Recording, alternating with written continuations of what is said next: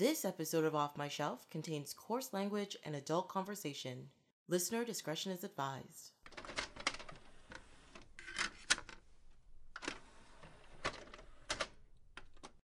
Hello, my name is Tracy James, and welcome to Off My Shelf, a podcast about movies that are, well, off my shelf, where we go through my DVDs and talk about the movies in my collection. In this episode, Julian Spillane is here to talk about one of the best trilogies ever made, Back to the Future. Welcome! It's my Back to the Future sound. Back to the Future sound? I like it. I mean, we can just throw in some sound effects and the, I don't know, how do you make like a whoosh sound, I guess? I guess, you just kind of go whoosh. Yeah. Magic of radio, it just fills in. It just fills in, exactly. Hi, I'm Julian. Well, one of the things I find interesting about it is that, like, you're a game maker and, like, video games and stuff, and while watching this, I don't know why I've never really picked up on this idea before, is that I find Back to the Future very game-like, you know, like a pseudo choose-your-own-adventure sort of, like, yeah, it feels a lot like a Sierra-style point-and-click adventure game where, like, you know, Marty needs to, Doc needs to get the plutonium so that he can power up the DeLorean. Yes. Once he's back in the past, he's got to then make it to the clock tower in time while still making sure that his parents meet up. And, like, it is very situational and almost, like, item-based. Yes. Marty almost has an inventory to him, Mm-hmm. constantly checking the photograph, constantly checking the newspapers, constantly checking the clippings to see if the future has changed. And especially in the second and third movie, he's constantly making sure he has his hoverboard. Yes. Like, there are so many times he's like, you got your hoverboard? It's right here. And it's back and forth all the time. I'm like, this hoverboard's really important. The hoverboard is the true hero of the Back to the Future trilogy. By the end of it, you're just like, I know who wins here. It's the hoverboard. Not society, not our timelines or anything. No. The hoverboard. Yeah, exactly. Also, where is my fucking hoverboard? Zemeckis promised it to us in 2015. He said we'd have one. Why is I 4 years late. We have self-lacing shoes, but they apparently brick when you firmware update them. Oh, yes, I heard about this. Because I was like, wait, how do you brick shoes? I'm like, do they turn into bricks and you can't walk? No, it turns out you can't tie your shoelaces. You can't use your Android app to tie your shoelaces for you. No. This is the darkest timeline. It is very much the darkest timeline. I think it's really sad when that kind of thing happens. I'm like, you can't tie your own shoelaces? But I mean, like a few years ago, there was a big deal about a electronic popsicle swirler. What? And you're just like, yeah, you put like either a lollipop or a popsicle into this thing, and because most people when you're eating it, they like turn it, right? Yeah. No, this thing turns it for you. But that's not a hard gesture. I didn't say it was. That's All like, I'm saying is that it exists. Do you remember the Juicero, that like Silicon Valley juicer, was like Keurig coffee for juice? Yeah. But it turns out that the juice packets they sold you could just squeeze by hand into a glass and save yourself hundreds and hundreds of dollars. Yeah. The company went bankrupt. I mean, like, that is... but do they still make those juice packets? They should, but they don't. Oh. Well, I mean, if the machine doesn't work, fine, but you can still sell self-juicing juice packets. I think the margins are pretty low. I think the Silicon Valley investors who got real excited about the Juicero probably look at the margins on juice packets and go, nope. Not a good thing, yeah. I mean, it's probably just cheaper to, buy an orange. Yeah. Yeah. More than likely. That's the thing. But at least, blenders took off. Blenders are a huge thing now to blend things together. And like juicers, like a thing that, you take an apple and put it in, you get juice out of it. Mm-hmm. Pretty useful. But isn't it like, I think that the benefit of a blender over a juicer is the thing that makes juice quote unquote healthy, like from a fruit, is the fiber content. Mm-hmm. And if you're juicing it, you're taking out the fiber content and just having all the sugar, just right? Throwing it in the blender is way better in general. Yeah, you have all this stuff. I wouldn't know. I don't know too much about juice, but... Apparently I know more about juice than I ever thought I could. So, there you go. Anyways, let's go back to the future and talk about this trilogy that is, I still think it's one of the best trilogies ever made. Agreed. I don't think they're perfect on every level, but they're pretty close. I think the first film is special because of what it was when it came out. Mm-hmm. But I just watched them all back to back again just to get myself prepared for this, and it's compared to 2, it's a fairly unremarkable film because I think in my opinion 2, while relying on it to exist, does so much so much more interesting stuff with time travel. Marty going back to visit Marty who went back. The like interactions of all the characters and like the ramifications and the implications of being in a time loop is far more interesting than I think the premise of the first film, which is really just, at the end of the day, like a rom-com adventure with time travel. Yeah, but I mean... Not to be reductive about it, because it is incredibly important, but I think, like, 2 does so much more with it, but it couldn't do it without 1. So it's one of those, like, it's a bit of a paradox there into itself. But I think one of the reasons why it is still held at such esteem is because it really, like, it wasn't the first movie to deal with time travel, but it was the first movie to deal with time travel in this way. Yes. You know? And without it, there would be, like, whole genres of film that wouldn't exist. Agreed. And storytelling in general. Like, you can tell that so much of the television we watch, so much of the games we play, so much of the fiction we read is inspired by how they handle time travel in Back to the Future. Yeah, I keep thinking about what would the series be like if we ended up with that Eric Stoltz Back to the Future version of it, yeah. Because like how much is Michael J. Fox? How much of the series' success can you attribute to Michael J. Fox and Christopher Lloyd just stealing the show from each other constantly? Like, they're so good. They're so good, and then that's the thing. Is phenomenal. Yeah, and I think a lot of movies fail from a lack of chemistry between characters and things like that. And I'm not saying that Nick Stoltz and like Christopher Nolan didn't have chemistry, because I didn't see that version of the movie. I don't know, but it definitely would have been different. You know, I think the thing is with Nick Stoltz, even though he would do the humor justice. Yeah. He would just lack a certain level of, I'm going to say, goofiness that would be just missed. Yeah, no, I agree with that. How about that mysterious Elizabeth Shue replacement in Back to the Future 2? That's always like... Crispin Glover, I get. Like, I understand that he was probably too expensive, or... No, apparently he was just being a dick. Was he being a dick and no one liked him? That everybody, like, apparently when they signed up to do 2, because, like, they'd never expected to do 2. Yeah. And one of the things I found out about this first movie, like, that end sequence was a joke. They're like, what if we did this at the end? And there was never actually meant to be a sequel. But they used that as a jumping point when they had the money to do the sequel, which I thought was awesome. So all of the rest of the cast, like, was like, yeah, we're down, we're gonna do it. Everybody got pay raises, not anything ridiculous. They all got pay raises, it's fine. And apparently what it was is Crispin Glover was just like, no, I want all of this ridiculous stuff and you have to give me a ridiculous amount of money when you come back. And they're just like, well, I guess you'll just be dead. Yeah. We're good. Thank you. And in fact, it makes it a better story.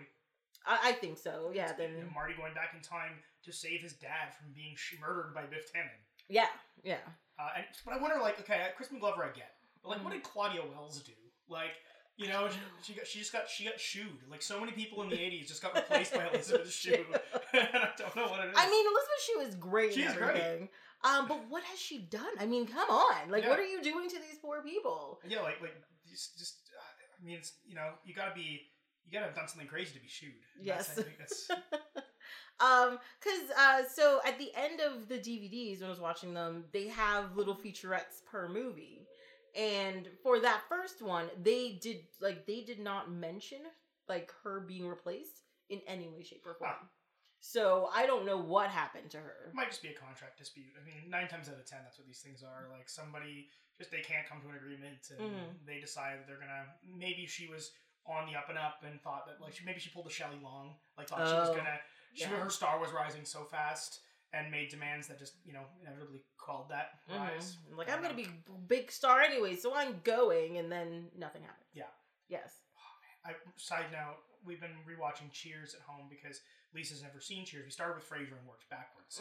And just the entire cast's, like, if you watch the featurettes on the DVDs where they're talking about what it's like to work with each other and stuff, just hearing Ted Danson talk about Shelley Long, like, I think there's a lot more Diane and Shelley than she would care to admit, is like the most backhanded, like smack across the face. Oh my god, that's amazing.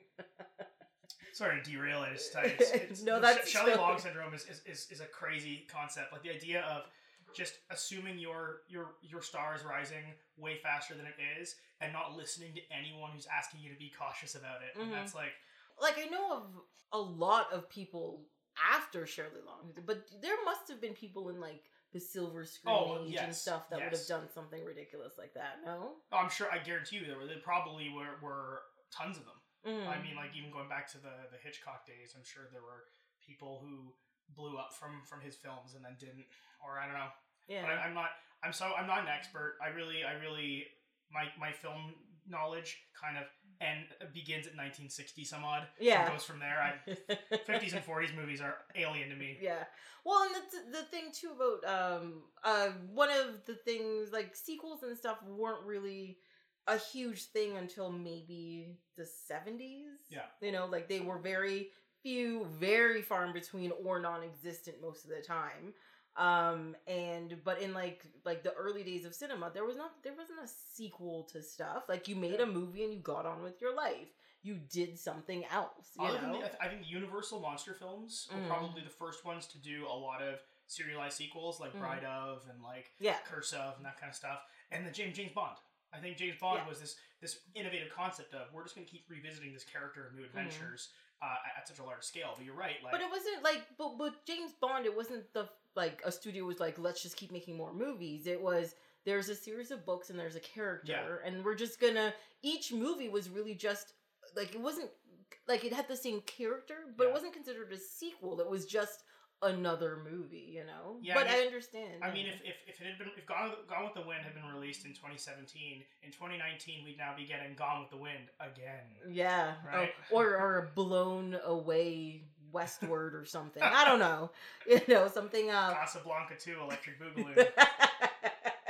So I just watched the Canon Films Golden Globus documentary, Electric Boogaloo. It's phenomenal. It's about like Canon Films' ridiculous like rise to power with shitty movies and just like being as low budget as possible and as widespread as possible. It's phenomenal. It's worth watching. I'm gonna put my hand up. Yep.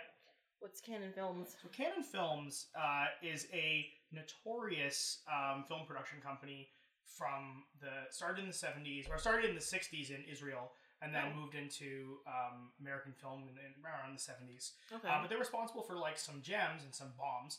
Things like Cobra with Sylvester Stallone. That's a Canon film. Okay. American Ninja, the American Ninja series, that's also Canon Film. Jesus, okay. And they were just known for like their scattershot approach to throwing money at things and just seeing what sticks. Yeah. And like it kind of worked for them. They started getting successes and hits, and then bombs, then hits, and it was always it was like Orion films too. You're always scratching your head, going, okay, on the one hand, you just did the Terminator, but on the other hand, you're doing like a schlocky Porky's like third threequel, you know? Like, what's your strategy? And the answer was there was no strategy. It was all just cocaine everywhere. Yeah, and we're just gonna make whatever comes on our desk. Yeah. Done. We're just gonna do it. Yeah. So speaking of the 1950s, let's bring it back to the Future. Interesting thing to think about, and I've actually been thinking about this a lot since I listened to some interviews with some of the older Simpsons writing crews. Okay. And they were talking about how in the, you see jokes about the 50s a lot and jokes about the early 60s in a lot of media from the late 80s and early 90s. And the reason postulated by these people, and it kind of makes sense, is that, well, a lot of these writers who are writing for these shows were born in the late 40s. Their halcyon heyday years were the 50s and early 60s. And so when it comes time to write something in the 80s, you're throwing back to your nostalgia, even if it's not your target demographics. Yes. And that's one of the things I find fascinating about Back to the Future, is it was a movie made in the 1980s for children in the 1980s. Those children have no idea about what malt shops are, about, like 50s culture in terms of the way they do dances, the way the music they listen to, the organization and setup of things. But they just made the conscious decision, like, we're going to write this in such a way that even if you have no fucking clue what's going on in this time period, you'll have fun, but we'll get to throw in all the little references that harken back to our childhoods. And I think that's probably why it comes off as so magical. Yeah. Because they're literally drawing upon the nostalgia that fueled them, that made them the happiest, and injecting that into the movie. Yeah. I totally agree with that. Like, I mean, just like you watch the movie and like how completely clueless Marty is. For example, when he gets back to the 50s, he's like, I don't understand anything that's going on, even though everything is... How about that Pepsi Free reference? Yeah. That is the most dated reference. Well, I mean, pretty much everything about him is excessively dated Yeah. now. I mean, even when they go to the future, it's excessively dated now. And that was only technically 4 years ago. Yeah. So, I don't know. But yeah, Pepsi Free. I mean, who? What? What?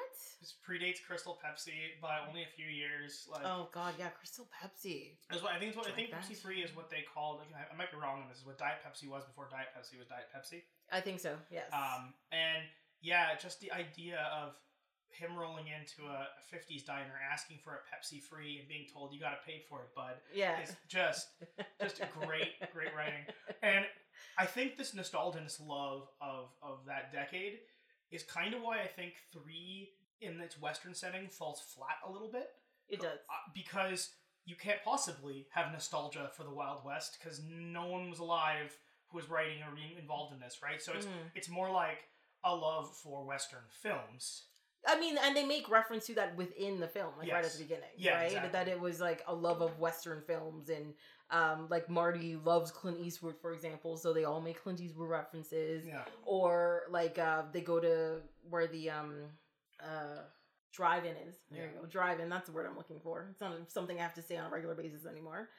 The drive-in, and it's like it's painted like a Wild West scene, you know. But what I think is hilarious, though, is the fact that they still managed to decide, despite Marty's love of Westerns and seeing Western films, they still decide to dress him in red pants and a pink shirt with lots of like, fringe on it. What? Everybody knows it's brown head to toe. That's it. That's but I mean, it was Doc's idea, and you know, you don't question the Doc. Also, how old is the Doc? I swear he's like the 1985 version. He's like 80 years old. Well, it's so weird because they aged up Christopher Lloyd for that role. So they put like age makeup on him because he was only like 50 in Back to the Future. Okay. Because he's 70 now. So no, he must have been in his 40s, in his 70s now. Yeah. Lloyd. So they aged him up for some reason to make him look like a mad scientist. But then you're like, okay, maybe he's 60. Mm-hmm. Let's be generous. Maybe he's just had a hard life. He's 60. Yeah. He's still having 2 kids. By the time you see him at the end of Back to the Future 3, where he's showing up with Clara and Jules and Vern, well, those kids have to be like 10 and 8 based on their height and size. So he's at least in his 70s now. Yep. Like that is a virile old man. Yeah. Well, but the thing is, even when he goes back in time to 1955, he looks like he's 40. Yeah. So in 1985, yeah, he's got to be like 70. And and he's all like he's like in that third movie too. He's like running up a train, jumping on things, you know, horseback riding, saving chicks. Like what? Yeah. It's he'd just fall down and break his hip. Like it's weird. Maybe he's giving himself a super serum. Like you know, he invents time travel. He might have gone into the future and got some kind of anti-aging serum. But remember, he did that rejuvenation process in the future, and he peeled that skin thing. Maybe that did it for him. Yeah. But the funny thing is, when he peeled that stuff off his face, he looked the same. Like, you know, supposed to suspension of disbelief. Yes. Because he was like, I thought you wouldn't recognize me, so I had to put this mask on because he did a rejuvenating treatment. So maybe that's what it was, that rejuvenating treatment. Yeah. You know, he's going to live in, the 1800s. Like, no, then means... Wait, wouldn't that mean if he went back in time and stayed with Clara, and if he had a rejuvenating treatment, wouldn't he still be alive? Well, and when he's born? And this brings us to the time paradox. So they warn against time paradoxes in Back to the Future 2. Mm-hmm. Bring about the end of the universe and all that. Yeah. Yet they have no qualms introducing the biggest time paradox of them all. If Doc Brown travels back in time to the 1800s and starts his own life, but can now freely travel, he abandons his idea of burning the time machine and never using it again. Yeah. Now he's freely traveling throughout time. At some point, something he's done or interfered with is going to mess with his original self. Well, of course. It has to, right? Like, and you're right, his existence will overlap with his own birth. Which is weird. Yeah. Yeah. Like, even though in the third one they try to do an explanation of Doc Brown's history, which is 3 seconds long, and I kind of should have wrote it down, but I didn't. I swear he's like his own great grandfather or something. Well, maybe Jules and Vern, one of them is actually Doc Brown. Maybe Emmett is middle name. No. Oh god, yeah. No, see, then it just gets weird. It just gets weird at that point. Yeah, because then you go up and you go back and you fuck your grandmother and... Yeah, and then it starts all over again. Yeah. But then maybe that's what it is. It's just a big time loop, and if he doesn't do this, he doesn't exist. Back to the Future is just one big incest time loop. Yeah, Doc Brown had sex with his great-grandmother, even though he said not for Marty not to do that to his own mother in the past. Yeah. So hey, you know what? Doc Brown is totally a do as I say, not as I do kind of guy. Oh yeah, for sure. Oh my god. So something stuck out with me watching it this time again through the first film, and when he mentions John F. Kennedy and that farmer guy's like, "Who the hell is John F. Kennedy?" And it's like, okay, but let's take a step back. John F. Kennedy was a congressman in the 1950s. He was a well-known... He was a well-known person still. And like the Kennedy family was still like they were big in business in Chicago. Not Chicago, they would have been in Boston, sorry. But big in business. Like they were a known thing. So that line always stuck out to me. I know it's just pure pedantry, but... Yeah, that's the whole point of the whole podcast point discussing movies. Yeah, I mean the whole point of things like that is them being like, that doesn't make any sense because that wouldn't have happened yet. So how would we know about it? Even though technically they would have some sort of idea who these people are. You know, one of my favorite ones is the. I mean, it's legit and it kind of harkens back to now. Where when he goes back in time and he meets Doc Brown, Doc Brown doesn't believe he's from the future, and he's like, "Who's president?" He's like, "Ronald Reagan, the actor," you know. And then he like goes on about all the like a bunch of stupid things. But one thing I hadn't realized before was the scene a little bit earlier on was when Marty first goes into town and he passes the theater, like the movie theater, and they're showing a Ronald Reagan movie. Oh, that's right? Cool. And I had never... Was it the one where he acts with a chimp? No. That is my favorite trivia. For a while, I thought that was the most embarrassing thing you could say about the President of the United States. But no, not anymore. Yeah.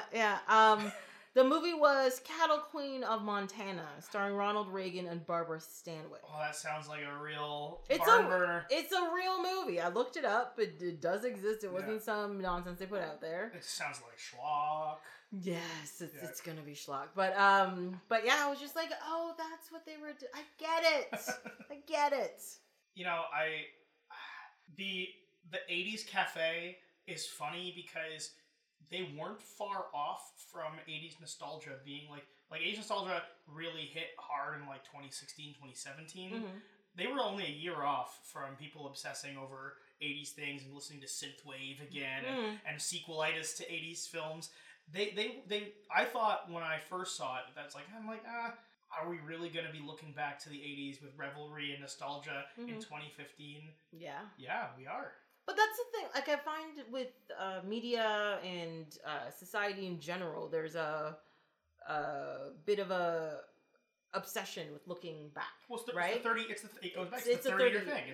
It's now that you're adults and you're out of your 20s, you wax poetically about the things you grew up with because you want to introduce those to your kids to those. You want to, that kind of thing. You want to introduce the new generation to the thing that you liked. Yeah, and I guess that's why they picked the 80s and the 2015.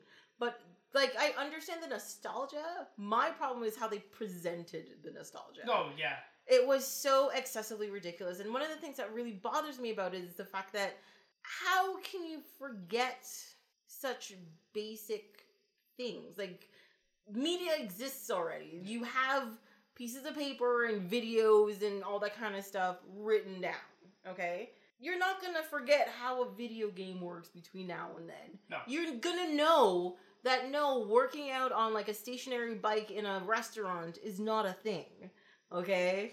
Stuff like, I'm like, no, this is not what the 80s, no, that's not holograms that attack people from rooftops. Yeah, like, Jaws 16? 17, I think it was. 17. Yeah. Jesus. That was presumptuous. That was a lot, too. They were kind of close with the Cubs thing, though. They were only a year off. A year off. Yeah. So, psychic. Tell you that.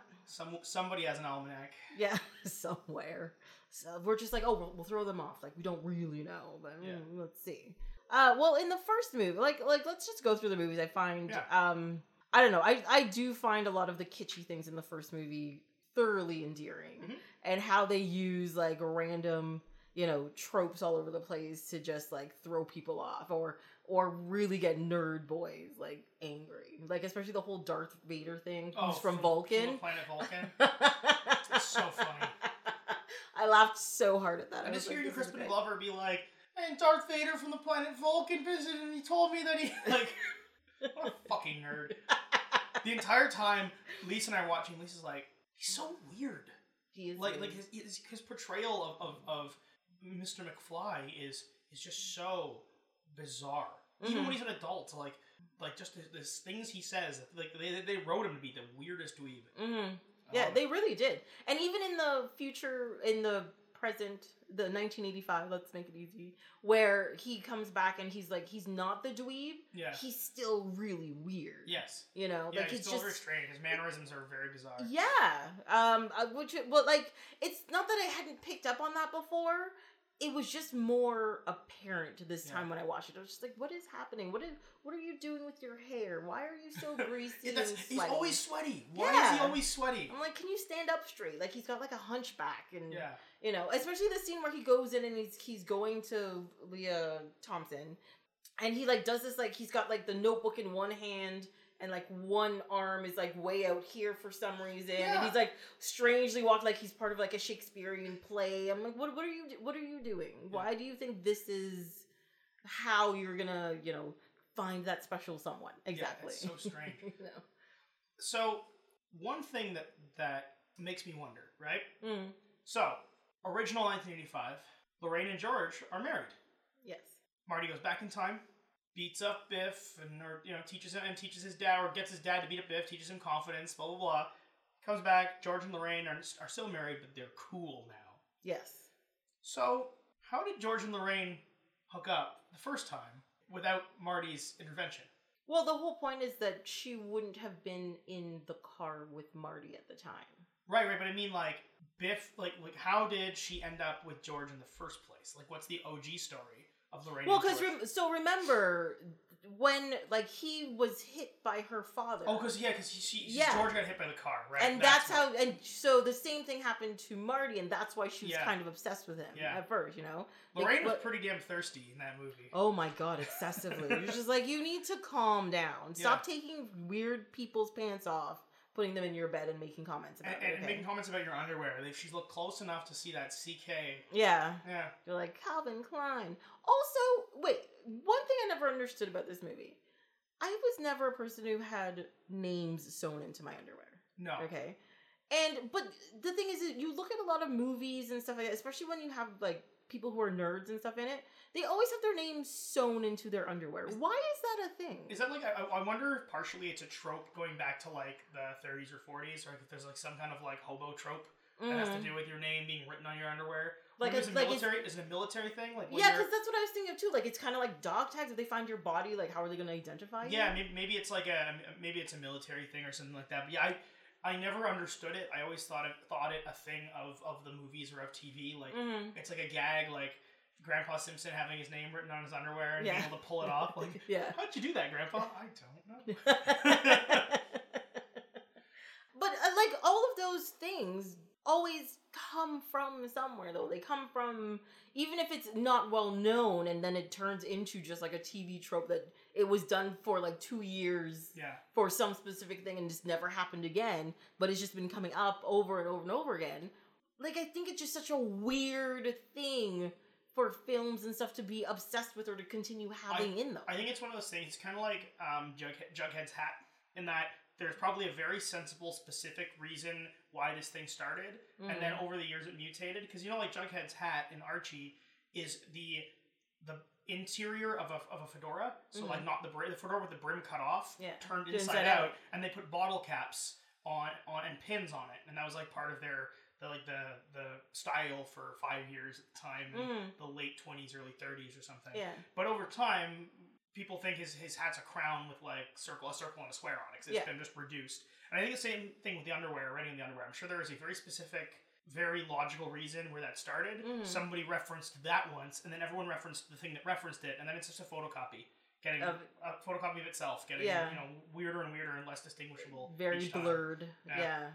I mean, I guess that makes sense. I still just think it's weird. I just think it's so weird that it comes up so often. He had his wallet on him. So, like, she identified him by... She would rather strip him down to his underwear and identify him by looking at what's on there than by opening up his wallet and looking at his identification. Yeah. Which would have clearly blown, jig would have been up, would have said 1985, and there were a lot of questions. Mm-hmm. And to the point that he has that wallet, he uses it to try to convince Doc Brown that yeah. he's from 1985. So it's not like she couldn't have found out who he was. Mm-hmm. It's a very strange modus operandi. Yeah, I think she's teenage girl, I guess. Dirty teenager. Yeah. But that also goes completely against what she was as an adult. And I think maybe that's the whole thing, is that she's like beaten down by how lame her husband is and how lame her life is with him. Yeah. And I guess she probably also blames that for where she ended up. So she's like, don't ever do these things or else you're going to end up like me. Yeah, there's probably a lot of internalized, crappiness there. Mm-hmm. Yeah, she does turn out to be... They all turn out to be really sad. But, I mean, that's a thing that happens, unfortunately. Yeah. I mean, not to everybody, but...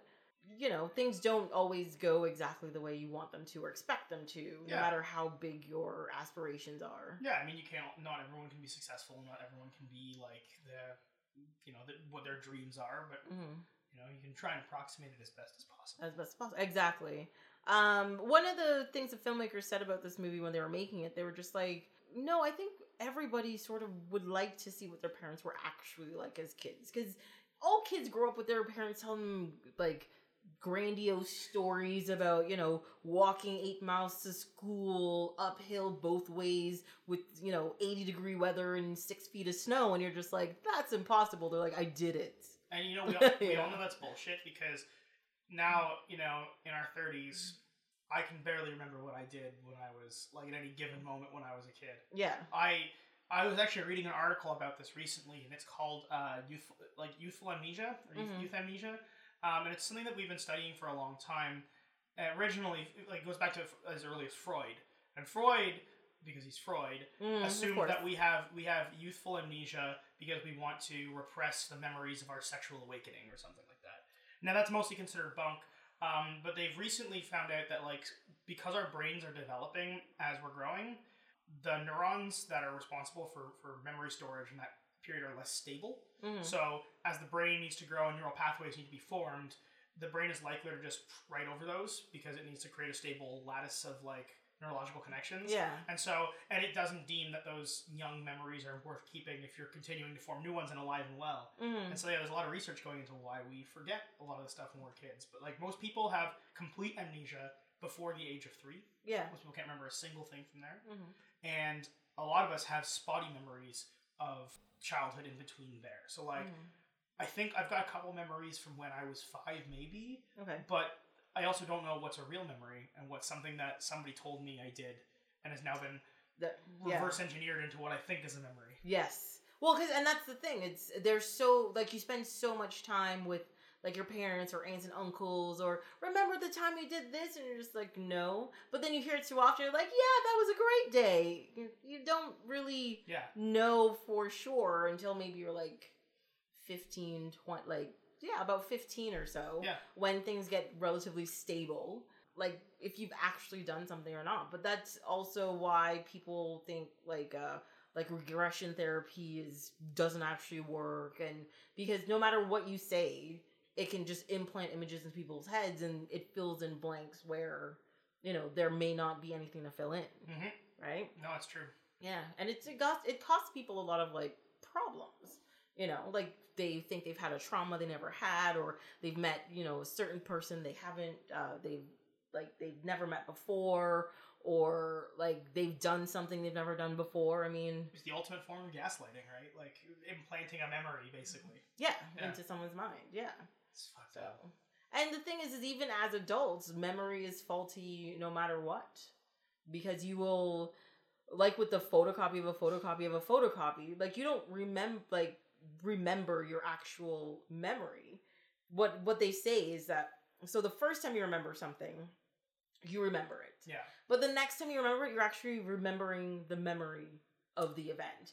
And that's how it goes. So, like, by the time, it's 50 years down the road, dress colors change, the day changes, little details change, or little details don't even exist. You don't remember who's there, what you were really doing. You're just like, yeah, it was a really beautiful day and we were having a picnic and I had sandwiches, but really you had like pasta and it was in a restaurant. Like, it's stuff like that. Those are the details that your brain's like, well, these don't matter.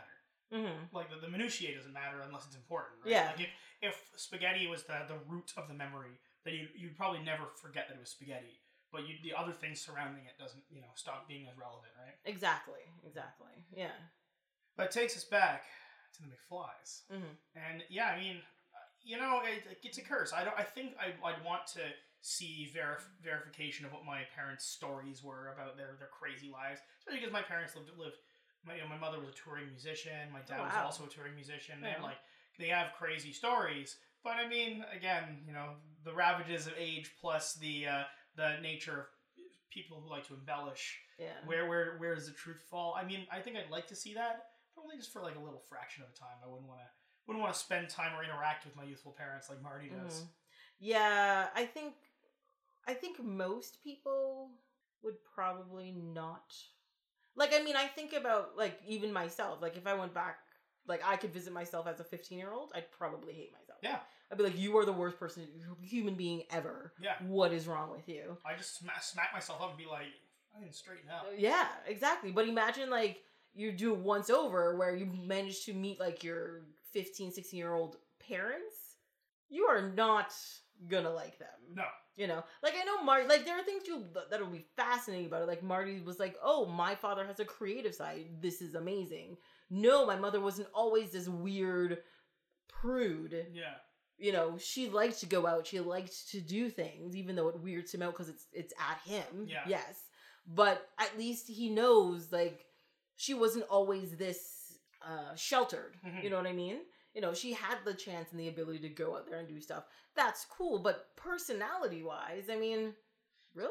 So how did nobody question Marty's existence in the 50s? Like there are people who are like, oh, where did you come from? Mm-hmm. But like, there was no one at the school was like the principal wasn't like, you don't attend this institution. Mm-hmm. He just assumed that he was a slacker like the rest. Yeah. But I mean, the school couldn't have been that big that you wouldn't notice this. Like, maybe the things were just so lax in the 50s they didn't care about. I mean, it wasn't like computers and numbers, and it's just random paperwork. Maybe they lost something somewhere. Yeah. And George like doesn't really question where he came from. Really, he does wonder why he's following him around all the time. Though. Yeah, he does question that, which is understandable. Yeah, and it's kind of like, oh, it's just taken for granted that maybe this is a guy who's been at the school the whole time and we just ignored him. I guess it's possible. Yeah. I mean, I think that's thoroughly possible. But it's true. Like, I mean, he's a teenager, shows up out of nowhere, doesn't go to any classes, but has lunch with people. And dresses very different from everybody else. Yeah. Yes, that is very true. We did get him out of the life preserver very early on, though. I love that. I love all the jokes about him being a naval, like, member of the Navy, like a sailor. Well, you have that life preserver on, even on land, It's just a dig at that, like, crappy 80s fashion. Yeah, but I mean, even him wearing, like the jeans he was wearing and stuff, jeans were not very popular at that time. They were for tradespeople. Yeah. So, like, I would think people would question him a little bit more. Yeah. At that point in time. And also, like he has dinner with, like, his grandparents and parents or whatever, and his mother. And, he's like, oh no, my family's out of town. Nobody offers to take him home or anything. He just gets up and walks out the door. And you're just like, but he's a teenager. Well, she does. They do offer to call his parents. Like, he's like, do I know your mother? Marty goes, well, I think you do. Mm-hmm. And she says, well, I need to call her to let her know you're safe. And yes. That's the because he was going to stay the night and, like, recover from his injury, and then he gets out of there because Lorraine's too creepy. Yes, grabbing his leg under the table and stuff, Yeah. which is uncomfortable to say the least. Yeah. Yes. I wanted to bring this up as well. Talking about like the family and how he met Lorraine, like his mother and stuff. But the thing is, when he saved his dad and his grandfather, I guess, hit him with the car, the first thing the guy yells is, "Stella, another one of these damn kids jumped in front of my car." Yeah. Another one? Yeah. How many kids are jumping in front of your car? Like, is he just committing vehicular manslaughter? Like, all over the place? Like, yeah, because I thought, like, maybe they'd gotten confused with their own timeline when they were writing it. Like, maybe that was something that got left in by accident. Like, or maybe there was like a cut scene or that he something. hit George multiple times or something. Okay. But I don't know. It felt weird. I'm like, yeah, was that a mistake, or are you just hitting kids with your car? I got very worried all of a sudden. I was just like, are there bodies in your backyard? Is this what I need to know? Maybe that's why her Uncle Joey's in prison. Oh, you never know. That's right. It's a family condition of vehicular manslaughter. But apparently, he really enjoyed being behind bars as a toddler as well. Yeah. So it's not that I think he keeps committing crimes because he likes being in jail, not because of anything else. Yeah, he's just happy to be there. Which I thought was a very odd thing to have to put in there, but yeah. Sure. Yeah, the soundtrack about this movie, though. Huey Lewis in the News, we're going back in time. So good. Oh, it's phenomenal. Yes. Power of Love, Back in Time are just two fantastically great anthems that everybody remembers. It's Huey Lewis's distinct voice, the amazing musical prowess of the News. They're a super tight band. Fun fact, they're made up of a lot of talented session musicians who were just like, they would session on big studio albums for people, and Huey Lewis, when he was looking to have a band back him for his new rendition, he basically handpicked all these people to create like this super tight group of musicians. And that's why like everything they do is just so good. Yes. And it's just so musically tight. Very, very fun. I can't think of a better sound to represent Back to the Future as well, because like it's very 1985. Yes. That like there's very few things more 85 than the Power of Love. Like that funk bass line that comes in that's just post disco. The synth stabs from I think it's a Roland JX8P and like analog synthesizer doing the synth stabs, and like just the nice textured and respectful 80s guitar just over it, nothing too heavy, just nice layers, and then just the all the swelling hitting up to the chorus. Yeah. So good. Yeah. I mean, I want to say more about them, but you pretty much said everything about it. I mean, and also very succinctly, you said it as well. I love Huey Lewis.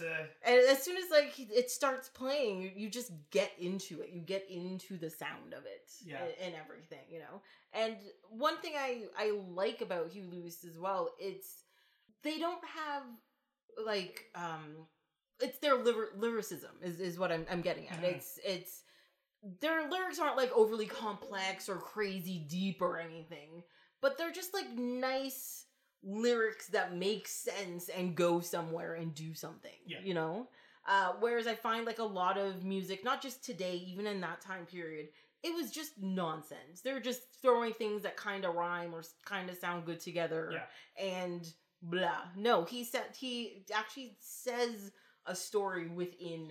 Well, and that's an important part of New Wave as a genre. New Wave was very much about lyrical sensibility and about the idea that we're writing like a commentary on something. Because it came out of the punk movement, and they wanted to take the pop music sensibilities of chord progressions and interesting like catchy melodies and apply punk philosophy to it.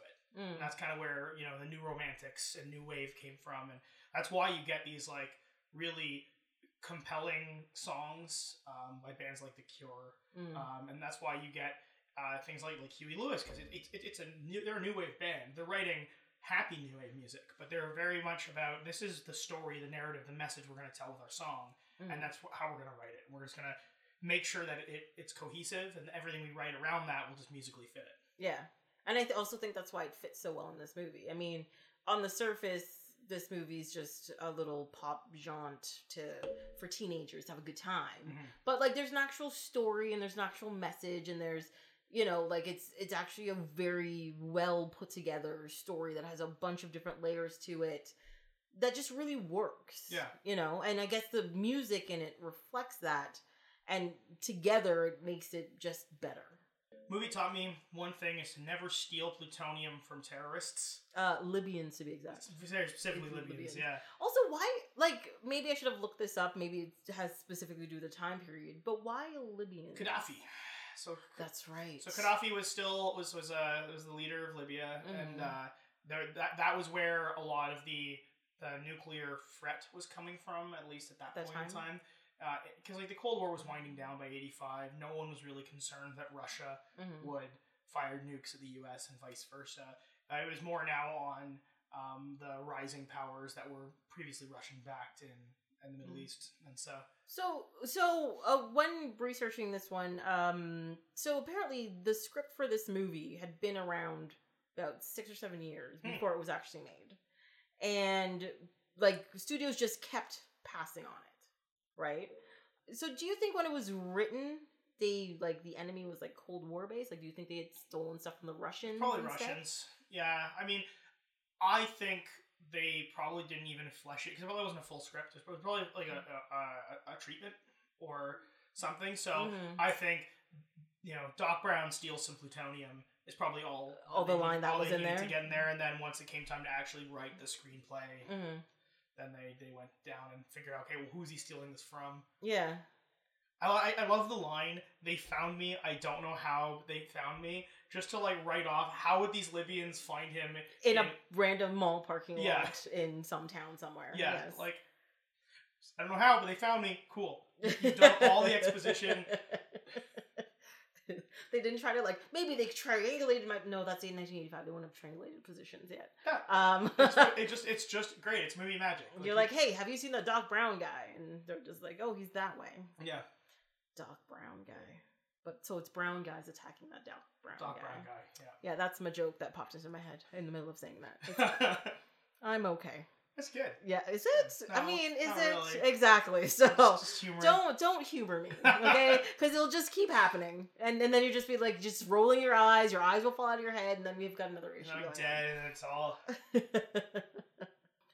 Also talking about nostalgia. I mean, like, this movie is nostalgia, but watching it too, I was only 5 when this movie originally came out, which is okay, but I mean, I grew up in the 80s and early 90s, and I remember some of this technology, and, like, his video camera that he pulls out, like, and he has on his shoulder, I'm like, that fits in your pocket now. I know.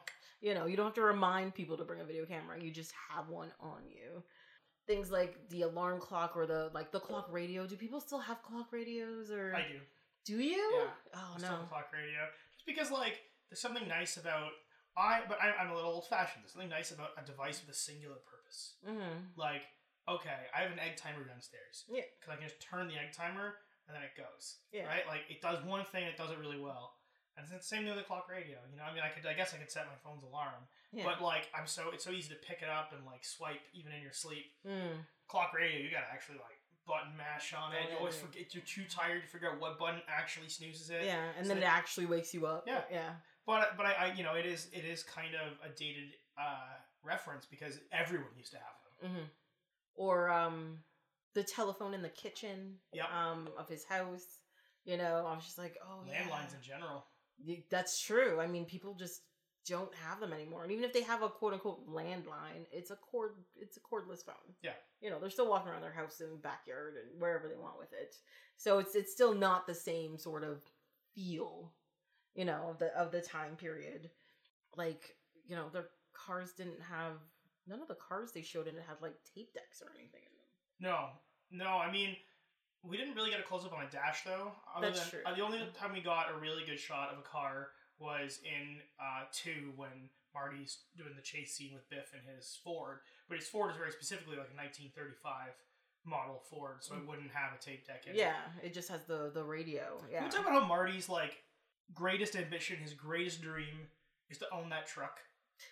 Like, he has no aspirations beyond owning that truck. But I mean, no, he, like, at the beginning of the movies, his only aspiration is owning that truck because he is a teenager whose world is very small. Yes. Right? And he's, all I want is, like, I have a shitty life, but I can play guitar really well, and I want a cool truck to take my girlfriend to the lake with. Yeah. That's all he wants. But I think by the end of the movie, He gets his truck. He gets the truck. He's driving it. He's got his girlfriend now. I think he's really happy about it. But when he doesn't do that drag race, it is clear he has bigger aspirations. Yeah, more clear that he's at least learned that, you know, like it's a good metaphor for what happens with 2 and 3, where it's like the idea of someone's big weakness being is that someone calls you a chicken, and it's a familial genetic weakness of his that goes back. But he finally overcomes it because of what happens in 3. And that's pretty good. Like you know, just not dueling with Buford. Yeah. Is what helps him break the family curse. That is what gets all the McFlys in trouble, right? Yeah, right through history and always with Biff's family for some reason. Yeah. But one thing I also realized is that town has a lot of staying power, okay? Yeah. The locations, the people, the families, everybody stays. That movie takes place in 130 years. Everybody's still there. Yeah. The places are all still there. What? Well, I mean, you can say that, like, because they're in California, right? And Frontier, like, California was the heart of the frontier, and a lot of people settled there. So you can see how it could go from 1800s to 1950s. Except this movie like seems to make the assumption that nobody was drafted or died in the war. That's also a thing, yeah. Right, like. That these families all persisted without any influence of both world wars, in, you know, getting in the way.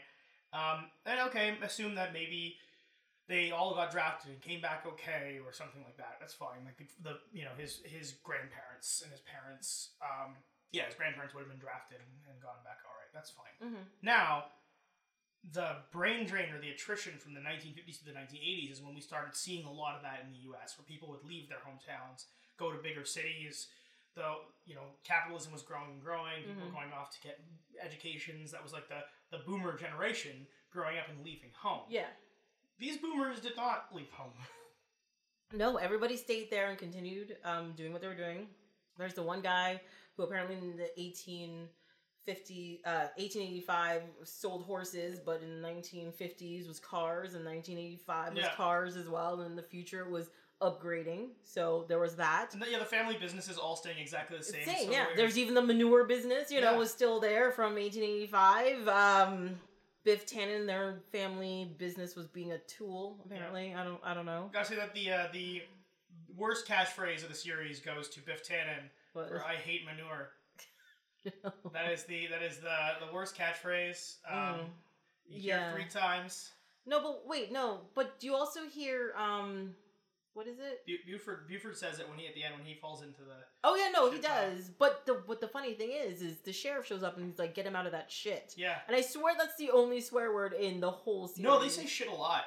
Marty says shit a whole bunch, and anytime they're about to hit the manure pile, they go, "Oh shit," and then they hit it.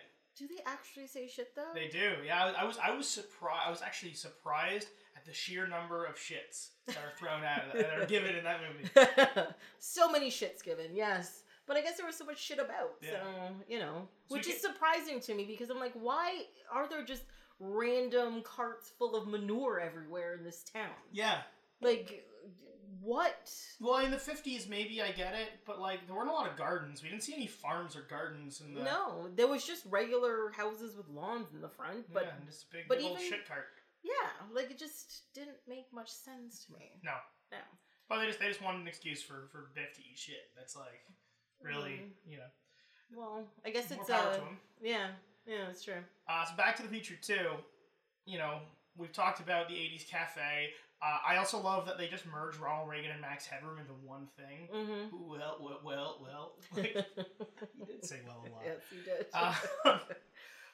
But like the big elephant in the room is they explicit, like even in 19 it was 88 or 87 was Back to the Future 2 or 89. Back to the Future 2 was 89. 89. 89, yes. So even in 1989, filmmakers were still dunking on Donald Trump. Because that was a legitimate, deliberate, conscious choice to model Biff Tannen after Donald Trump. Yeah. And it's like, wow, nothing has changed. Yeah, I think I actually one of my notes was that, like, Wait, I thought I made a note about this. Maybe I'm making stuff up. But yeah, like it really, like one of the things that really bothered me about it is that it grossed me out how much it reminded me of Trump, and I was just like, the big tower with all the getting his mother to have fake tits and like, yeah, having like his name plastered on the thing, and everything in his room was like gold. leopard print and gold. It was just so disgustingly gaudy. Zemeckis has gone on record, I believe, if I'm not mistaken, as confirming that it was a dig at the Trump family, and specifically because in '89, by that point, Donald Trump was in all the New York like socialite magazines talking about how rich he was and how stylish he was and all that stuff. So stylish is never a word I would have ever contributed to Donald Trump. No, nobody. But he definitely thinks he is. Yeah, but I think that's one of the biggest fallacies about people being rich is that if you're rich and you can afford to buy all of the best things, that means you are cool and you're stylish and like what you do is the right thing. Which is so ridiculous. Which is ridiculous. Yeah. Because even most fashions and styles actually come out of poor and poor and lower middle class people and regions, and then they get co-opted by the rich. Yes. And get turned into something fucking stupid and ridiculous. Well, right? like for example, the trend right now to have like ripped jeans all the time. Yeah. That came from people literally not being able to repair their clothing and wore ripped jeans. Exactly. But now, it's stylish, and now I have to pay, $300 for these pre-ripped pants. Or distressed shoes. Oh God, distressed shoes. You can kiss my ass. I know. I'm sorry. It's like it's so frustrating, but it's in a way as horrendous as it is to see that like most people have known about the dangers of giving power to a man like Biff Tannen since 1989. At least it's not a thing that took us by surprise. I don't know. Is that like a good thing or a bad thing? Like the fact that they were so prescient, like just bizarrely prescient. It's definitely not a good thing. No. It's a bad thing because it's. No one's paying attention. But we've been warned about it. We did it anyway. Yeah. They're like, don't do that. You're gonna burn yourself, and yet you still stuck your hand on like the hot plate at the restaurant, and you're just like, I burnt myself. Yeah. No shit, Sherlock. Everyone was just too focused on the hoverboards to see the truth. Hovergate. Oh, Hovergates. I mean, seriously, we were supposed to have flying cars, hoverboards, self-time shoes, Mr. Fusions, which would be a great help to our society right now. Also, okay, let's talk about Doc Brown as an inventor. So, by all accounts, until he invents the flux capacitor, he is not a fantastic inventor. No. Like, his amps blow up, his like breakfast machine's pretty good, but his psychic machine that he's inventing in the 50s doesn't work at all. And the only time the flux capacitor comes to him is because he falls in the bathroom, conks his head, and it's the first thing that comes to mind when he wakes up. Not because he has a scientific understanding of it, but because, like, it just appears to him in a he just drew this picture. Dream. Yeah. So, Doc Brown, he doesn't know what it is. He's like, flux capacitor, this thing with this Y and lights in the middle, and literally his drawing has two pictures of, like, helps time travel, I think is what it says. And that's it. Like, and then he's able to actually engineer it from that. Like, so either he's like a savant who just needs the kernel of the idea, or just a gaping plot hole. But I think isn't he like the reference point for like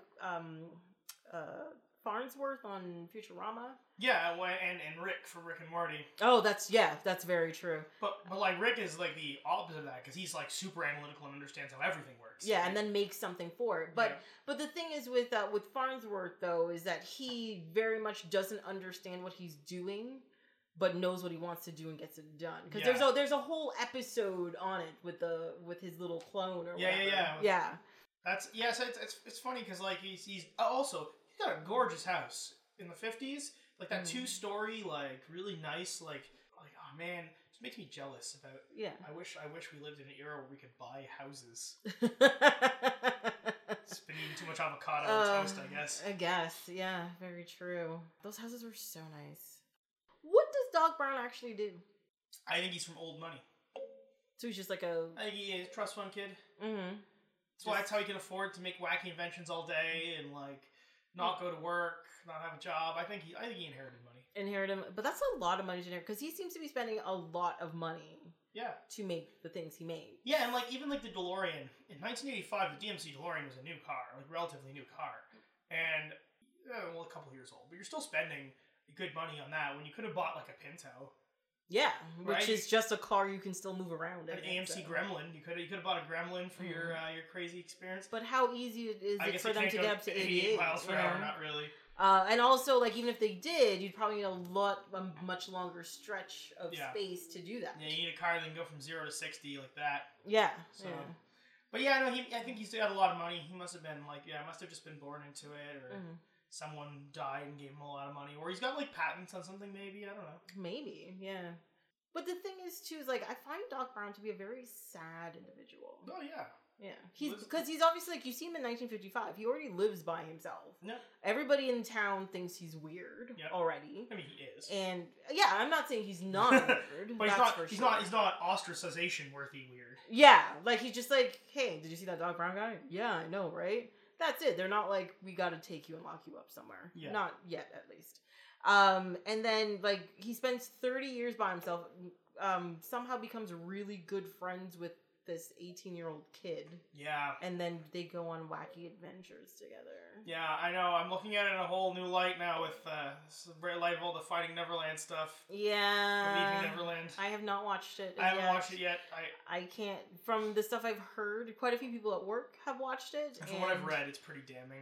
It's pretty it's not just damning, it's just heartbreaking and disgusting and just it's just all horrible, and I think that era of quote unquote innocence is over, where there was a point in time where there was a lot of stuff where it was just it's old people and young people doing stuff together. Look at shows like Punky Brewster. Yeah. She was a little girl who was orphaned. She makes friends with this old man and this old man adopts her. Yep. It's very innocent, it's very nice. But if you put a TV show like that on TV now, people will be just oh no, there's something wrong. Yeah, what's that guy doing? What is that guy doing? Yeah. Whereas back then there was no, he's an adult. He's trusted. He knows what's best for this child, and this child trusts him, so it has to be a good thing. Well, I think we've been burned enough times with from Catholic priests to abuses of power by people like Michael Jackson and people who we trust as a society. Mm-hmm. I think it's rightfully earned that we're all skeptical because who are you supposed to trust more than your local clergy? Who are you supposed to trust more with your kids than medical professionals and people who are in these positions of power to take advantage of them. So I get why everyone's skeptical and weirded out by it because we've been proven time and again that humans aren't trustworthy, right? Yeah. Not everybody, but the people who are in positions of power, enough of them have defiled our trust. So as to have us not be trustworthy of any, trusting any of them. Yeah, and I think the saddest part about it too is that there have been quite a few cases where people put themselves in that position of power just to be able to abuse it as well. I think that's what it is, right? It's the idea of chameleons hiding in plain sight. I'm I can abuse this power if I'm in a position where people trust me with that power, right? Yeah, yeah. And as you have as long as you have all the control, they're not going to say anything. They're not going to do anything. It's going to be fine. That's why I say the person who wants to be head of state probably shouldn't be head of state. Yes, yeah. Right? And that's also been proven in I'm going to say proven in the most lax manner, where you watch all those movies where people somebody's the man who would be king or something. Or I was even watching Kung Fu Panda yesterday. Yeah, that's right. I watch cartoons on weekends. Yeah. And the whole point of it is, the bad guy in it, he wants to be the Dragon Warrior. And they're no, you're not the Dragon Warrior. He's and he can't understand why he can't be a Dragon Warrior. Whereas Poe comes in, and he's he loves the people that he's with. He wants to be better, but he doesn't believe he's a Dragon Warrior, and that's what makes him the Dragon Warrior, Because when he gets there, he's not going to abuse his position. He's not going to abuse his space. He's worked hard for it. Captain America. Yeah. It's a trope that's permeated a lot of our, not even necessarily sci-fi or fantasy culture, but just you know, even like political dramas and procedural TV shows and all that kind of stuff. You're like, no, the person who really, like, there's nothing wrong with working towards being something, but if you're at the point where you believe you deserve to be there, you probably don't. Well, I mean, most of those just go back to all our myths and legends surrounding humility. Mm-hmm. And, like, almost all, if you go back to proto-cultures and, like, you know, Babylonians, and you go back to Sumerians and all that, they all have, and there's always a story about humility somewhere in there, about, you know, not lusting for power, but enjoying what you have, that kind of thing. Mm-hmm. And we've just reinterpreted that again and again and again, right? Like, you look at the stories in the Greek myths, the Norse myths that also retell those tales of like, and then we look at it in our modern myths, which are our televised dramas, which are our comic books. Like we venerate the characters who are humble, who are like Captain America is the definition of humility. Yes. Right? Like, he's always sacrificing himself to save others at no personal gain, and usually at a personal detriment. Yes. And that's what we look for, and we you know, story-wise, we laud as heroism. But then in real life, we like support shitty people because it's so like obfuscated from us, right? Mm-hmm. Well, I mean, like, I guess that kind of goes back to the whole idea of, like, for example, when Hillary Clinton lost the election, like, I was like, I don't understand this. They're like, oh, but she's just a politician. I'm like, but that's what makes her qualified for the job. She's worked and done everything to be a politician. Yeah. And this is like, it's like moving up through a company, you know? She was a lawyer. She was like, she was a congressman, right?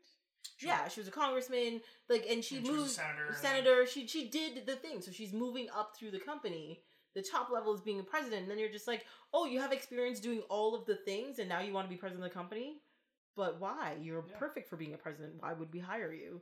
But I think maybe it has to go back to that sort of our idea of humility and stuff. You have to be humble to be there. But she never said, I deserve to be president. No.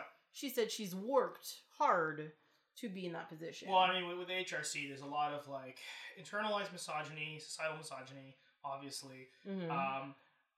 Her lack, like, her skills were without reproach, but her lack of charisma was also, like, it's hard when you've got someone like Bernie Sanders and her, and then you've got Donald Trump on the other side. You've got, like, just people throwing charisma bombs and saying, like, wacky shit, and she's just being the level-headed, measured person, which is what you want in an elected official. But you know, speaking about the misogyny, like, if you had a woman with the level of charisma as, you know, Bernie Sanders or Donald Trump, where they're yelling things and they're angry and they're, you know, screaming things about their opponent, she would just be a hysterical woman. Well, and look how the media is treating AOC right now. Because the AOC is she is unafraid to just come out and be like, this is something that is happening. We can all observe it. It's stupid. Yes. And then they're spinning her as fiery, as testy, as you know, like, it's garbage. Mm-hmm. But or the other thing they do is they relegate her to a fashion icon, quote unquote, and where they're like, they don't even talk about what she's talking about. They're like, oh, what is she wearing today? Yeah, it's so reductive. And you're just like, come on, like, seriously?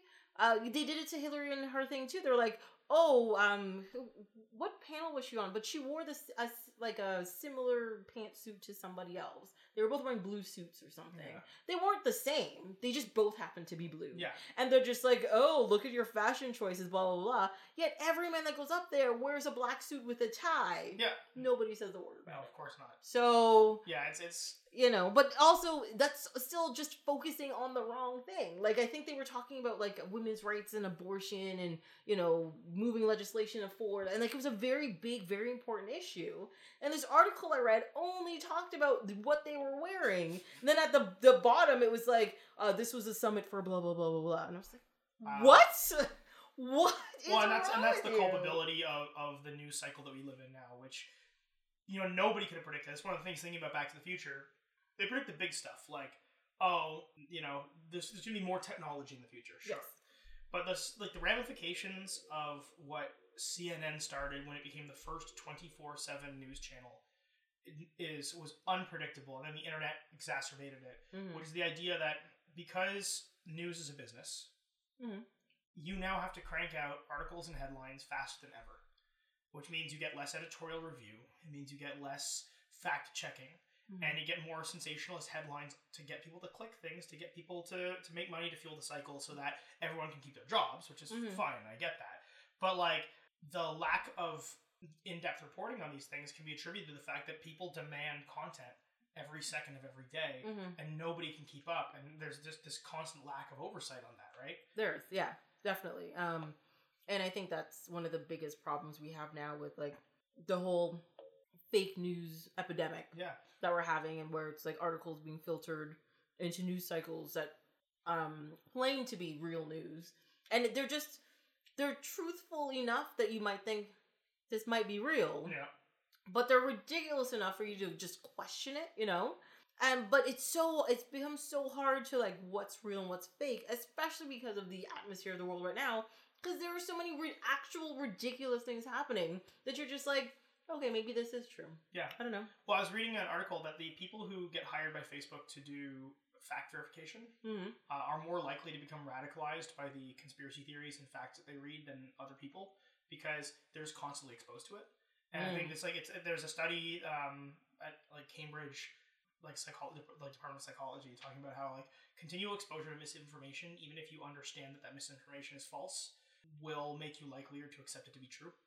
Because you're just, if you see the same thing again and again and again, your brain goes like, well, this is obviously a fact, even if you can logic your way out of it. And so it turns out like a lot of the fact checkers at Facebook become conspiracy theorists. Yeah. Because they read about flat Earth and... But is that the reason why they become conspiracy theorists? Or is it because you have so much access to information that you have the ability to be able to connect dots where there really aren't any dots? That's probably but there's like a layer that's available to you. You start seeing connections that aren't there. Yeah, it's probably quite a huge part of it as well. What was it, like 2 years ago, a year ago or something? There were you may have actually sent me this thing. There was a website that did abstract correlation between two things. Yeah. And it was just fascinating. There's just like the death of the dinosaurs brought on the advancement of Pez. And you're just like, what? But it's true. Pez didn't exist before dinosaurs died. Yeah, so it was the causality versus correlation like calculator, right? It's like, just because these two things have happened does not mean they are causal. It means that they are correlatives. Like, yes, you can correlate the death of the dinosaurs to the advent of Pez through multiple links, but you can't say that the death of the dinosaurs created Pez, was the causation of Pez's creation. Exactly. And that the thing is, that site came out because of some of the ridiculous things that people had started to say, and you're just like, but those two things don't actually go together, and one is not the cause of the other. They just happen to have happened. Yeah. At that time, you know? So to bring it back to Back to the Future 2 for a second, I was thinking about this last night. So Biff gets rich and he builds his Biff Tower and, coerces Lorraine into marrying him and all that jazz. I get that. But, like, how can he rewrite laws? And why is there, like, a Mad Max post-apocalyptic Escape from New York thing happening? Just in that city. Yeah, just in Hill Valley. It's just... This is madness, and he turned in his own feudal state. Where's the National Guard? I mean, where's state police? But he did indicate that he has people in the government, and he's bought the police in in Hill Valley and stuff, and so maybe that's just one of the things. I don't know, or maybe I mean we didn't really see that much of Hill Valley. Like what we saw was Lion Estates is decrepit and all that kind of stuff going downhill. And then you saw Biff's Tower. Yeah. That was pretty much it, right? Yeah, that's really all you see. So maybe, that kind of Mad Max feel was just, the parking lot in Biff Tower, with all his minions hanging about. Burning barrels and shit. Yeah. But I mean, like, when you see, for example,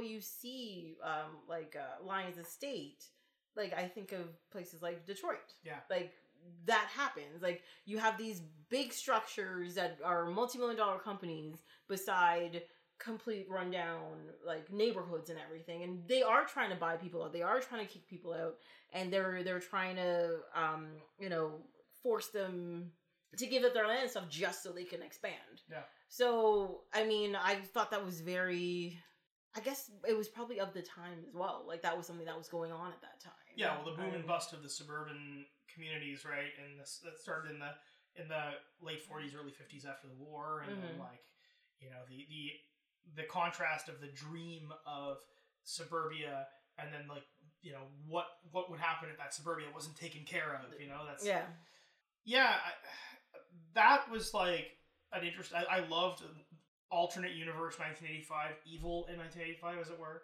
But I thought the movie got to its coolest point when Marty goes back to the 50s. Oh, agreed. And very now good. has to work around footage of him and his family interacting, and it created so many cool scenes. So before I get to that, I just want to say, like, every time I watch Back to the Future 2, I always like, oh, Back to the Future 2 is about them being in 2015, which I always forget it's not. No. Like, they're only in 2015 for, what, 20 minutes, half an hour, or something like that? There's the chase scene, and, like, and Biff stealing the almanac, and that's really it. Like, and then they go back, and then I was watching, I was like, oh yeah, they don't spend that much time in the future. Yeah. It's all about going back to 1955 again.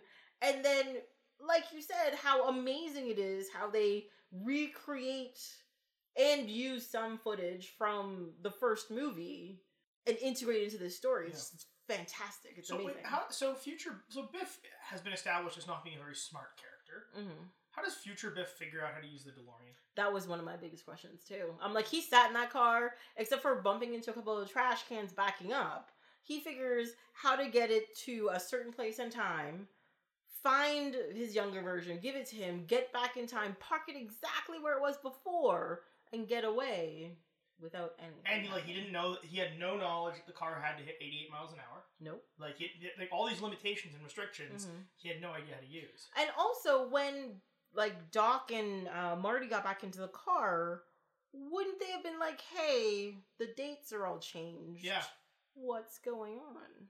Or no, because the date would be back to when they showed up, right? Because he took the date, sent it back to the future. Because future Biff came back, so the date would have been. Well, the dates would have been the same, wouldn't they? Okay, no. Well, they would have noticed that their mirrors were adjusted or the seats were adjusted. Something. Biff probably came in and fucked up with the steering wheel, you know, Which I just thought that was just so weird. I'm like, how is he so... Yeah. Like, it's not like a regular car where you just kind of sit in and shift and you go. You got to do some very specific And he was just things. bizarrely competent for Biff Tannen. Yes. But is that age, though? Is that age, and also, like, maybe he knows this is his one chance to fix his life. Yeah, I do kind of feel sad for Biff, too.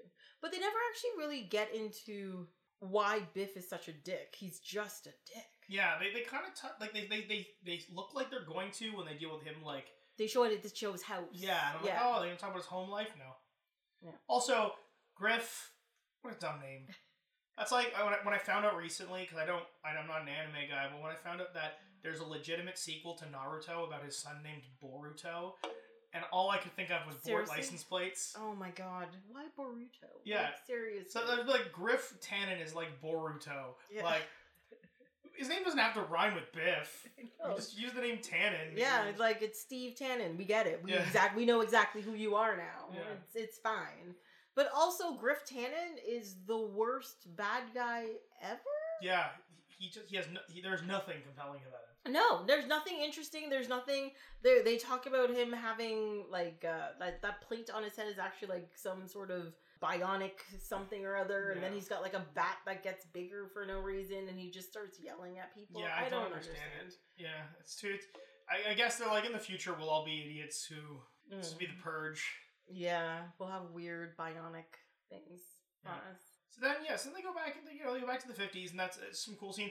One thing that gets me though, so like Doc Brown is so fucking egotistical that at the end he starts talking to himself while he's walking up the street.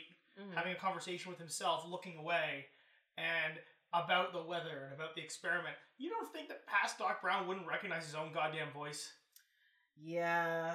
Christopher Lloyd is a very distinct voice. He does have a very distinct voice. It's not like a, I can't even think, what's a normal? But no, like, no matter how distinct or quote-unquote normal your voice is, you will be able to pick out your own voice. Exactly. From everybody else. And what, you're gonna, like, look this way while walking down the street and never once turn your head to look at the person addressing you? Yeah.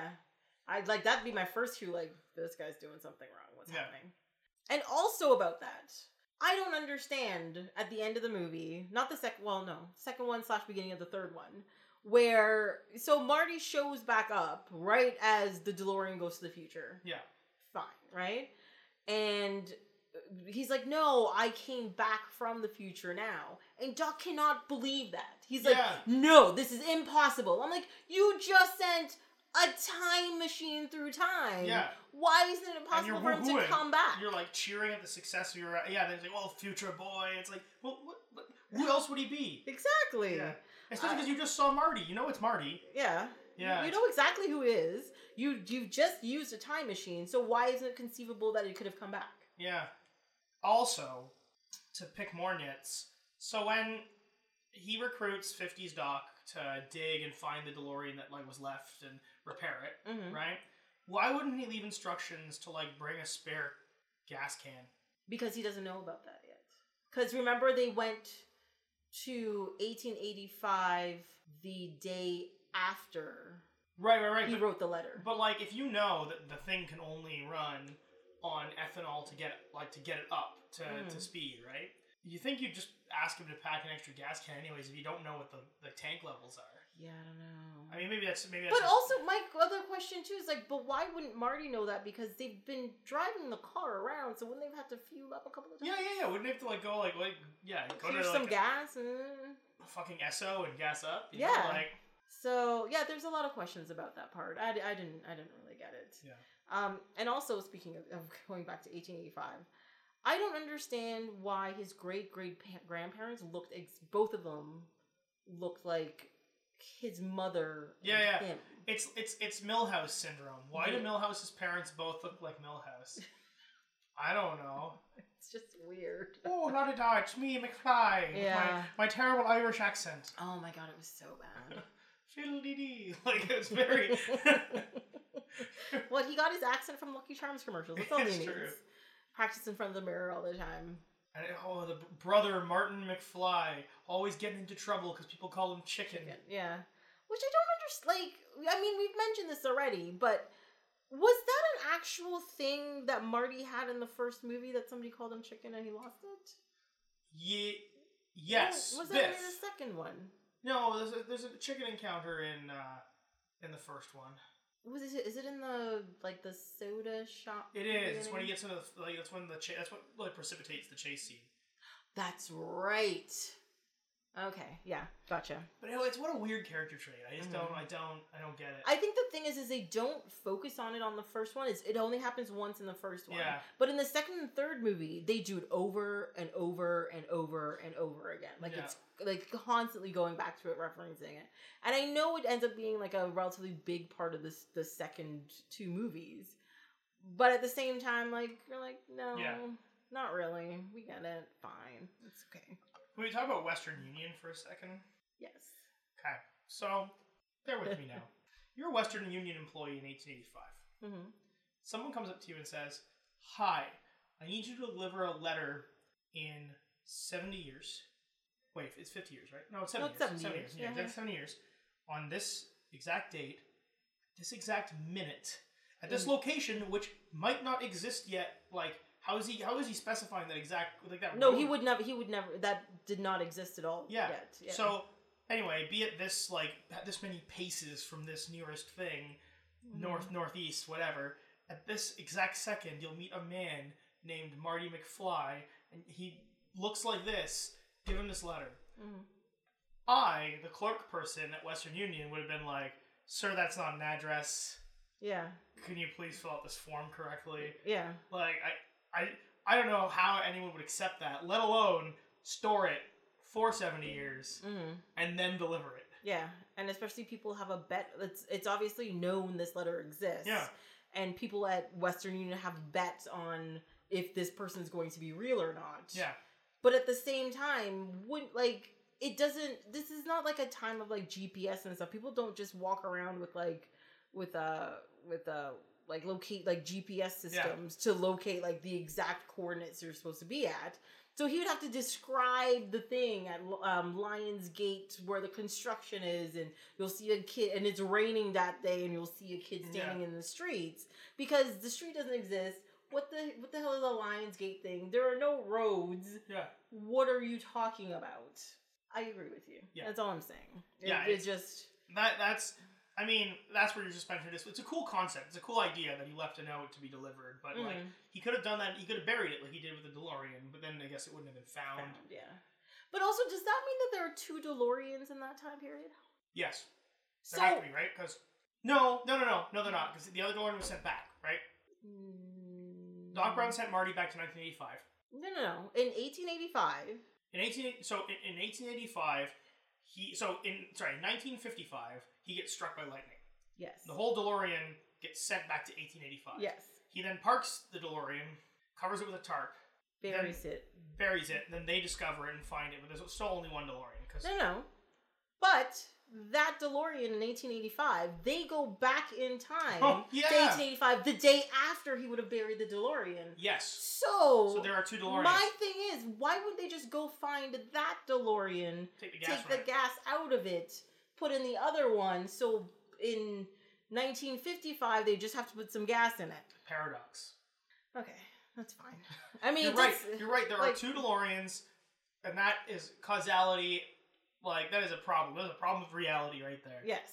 But that's also in 1955. There's a point where there are 4 DeLoreans in 1955. Yes. Which also creates a problem with Doc's theory about how the time travel works, because it doesn't actually make any sense what he's saying. Because the problem is he's saying that, so old Biff goes back to 1955, gives young Biff the almanac.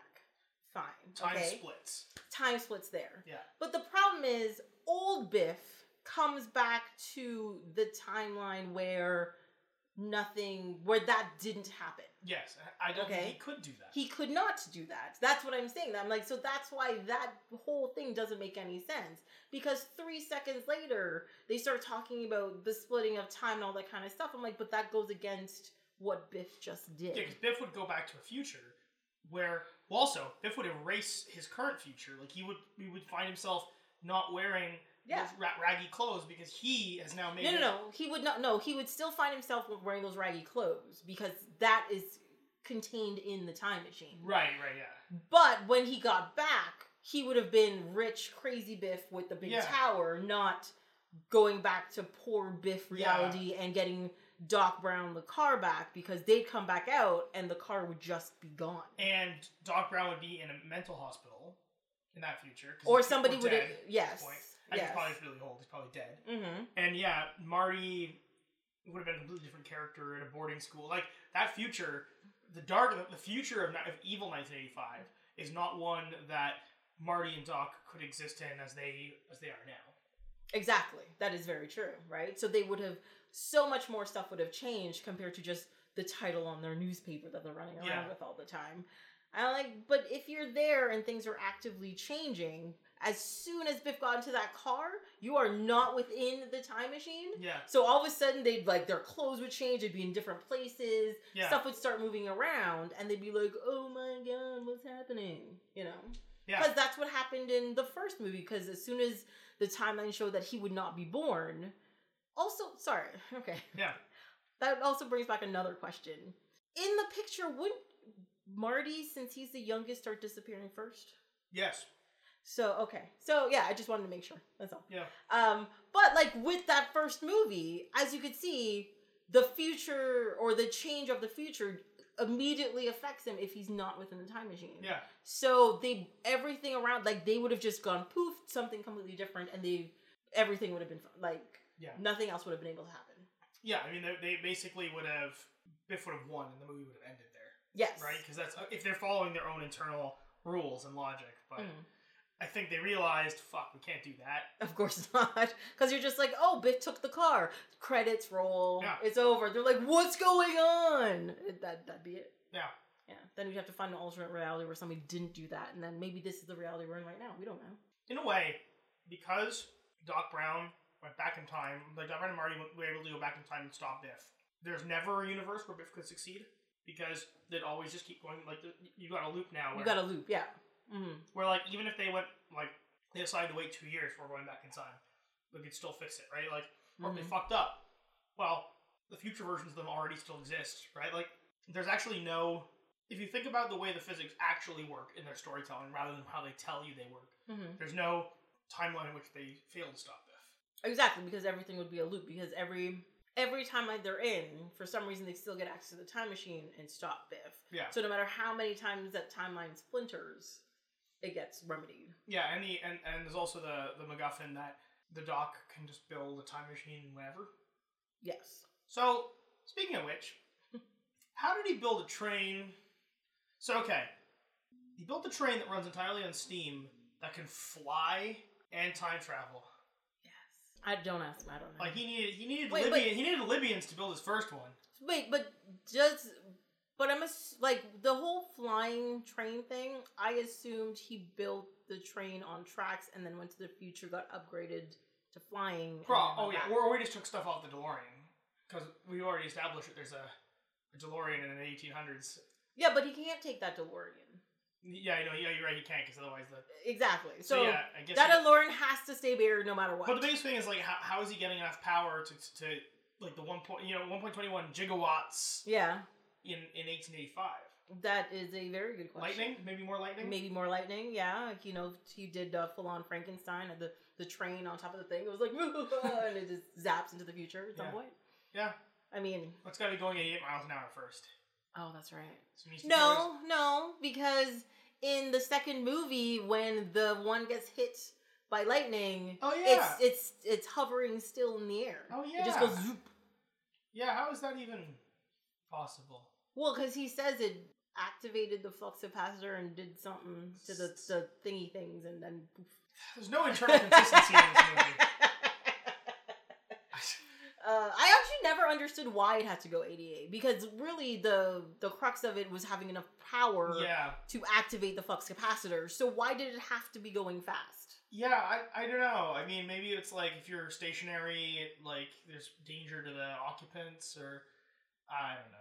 I just think the line, they wanted to have that line, when this baby hits 88 miles per hour, you're going to see some serious shit. Yeah, there's your first shit in the movie right there, too. Oh, that's okay. Yeah, why did it's all over the place. It is all over the place, now I rethink about it.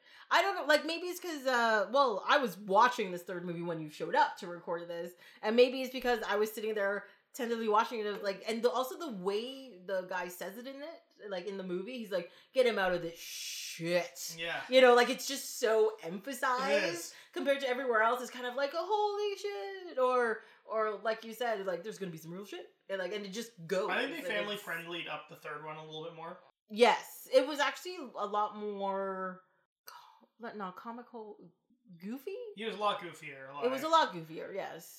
Clint Eastwood. How is Marty able to shoot so well at the gallery? Because remember, they make reference in every single movie that he played that gun shooting game. Yeah, but I mean, shooting a real gun is hard. I've never shot one, so I can't.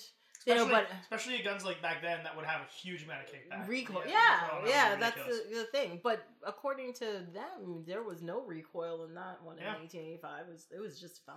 Yeah. But also, even a baby could shoot that gun. I don't know why a baby would want to shoot a gun unless you're Stewie, but it happens in the US all the time. Oh god. Oh, that's another really dark topic that I don't want to get into. Yeah. But I mean, if you sit there and you analyze the movie, there's issues. Man, Doc's a lightweight too. One shot of whiskey and he's out. Yeah. I want the recipe to that wake up juice though. It looks torturous. It sounds torturous, but man, there's been days when I have a hangover and I'm like, I just want this to go away. Yeah. Pop out Sailor Man that. You gotta wait 10 minutes. So 10 minutes before you gotta do anything. Yeah. You'll be good to go. Yeah.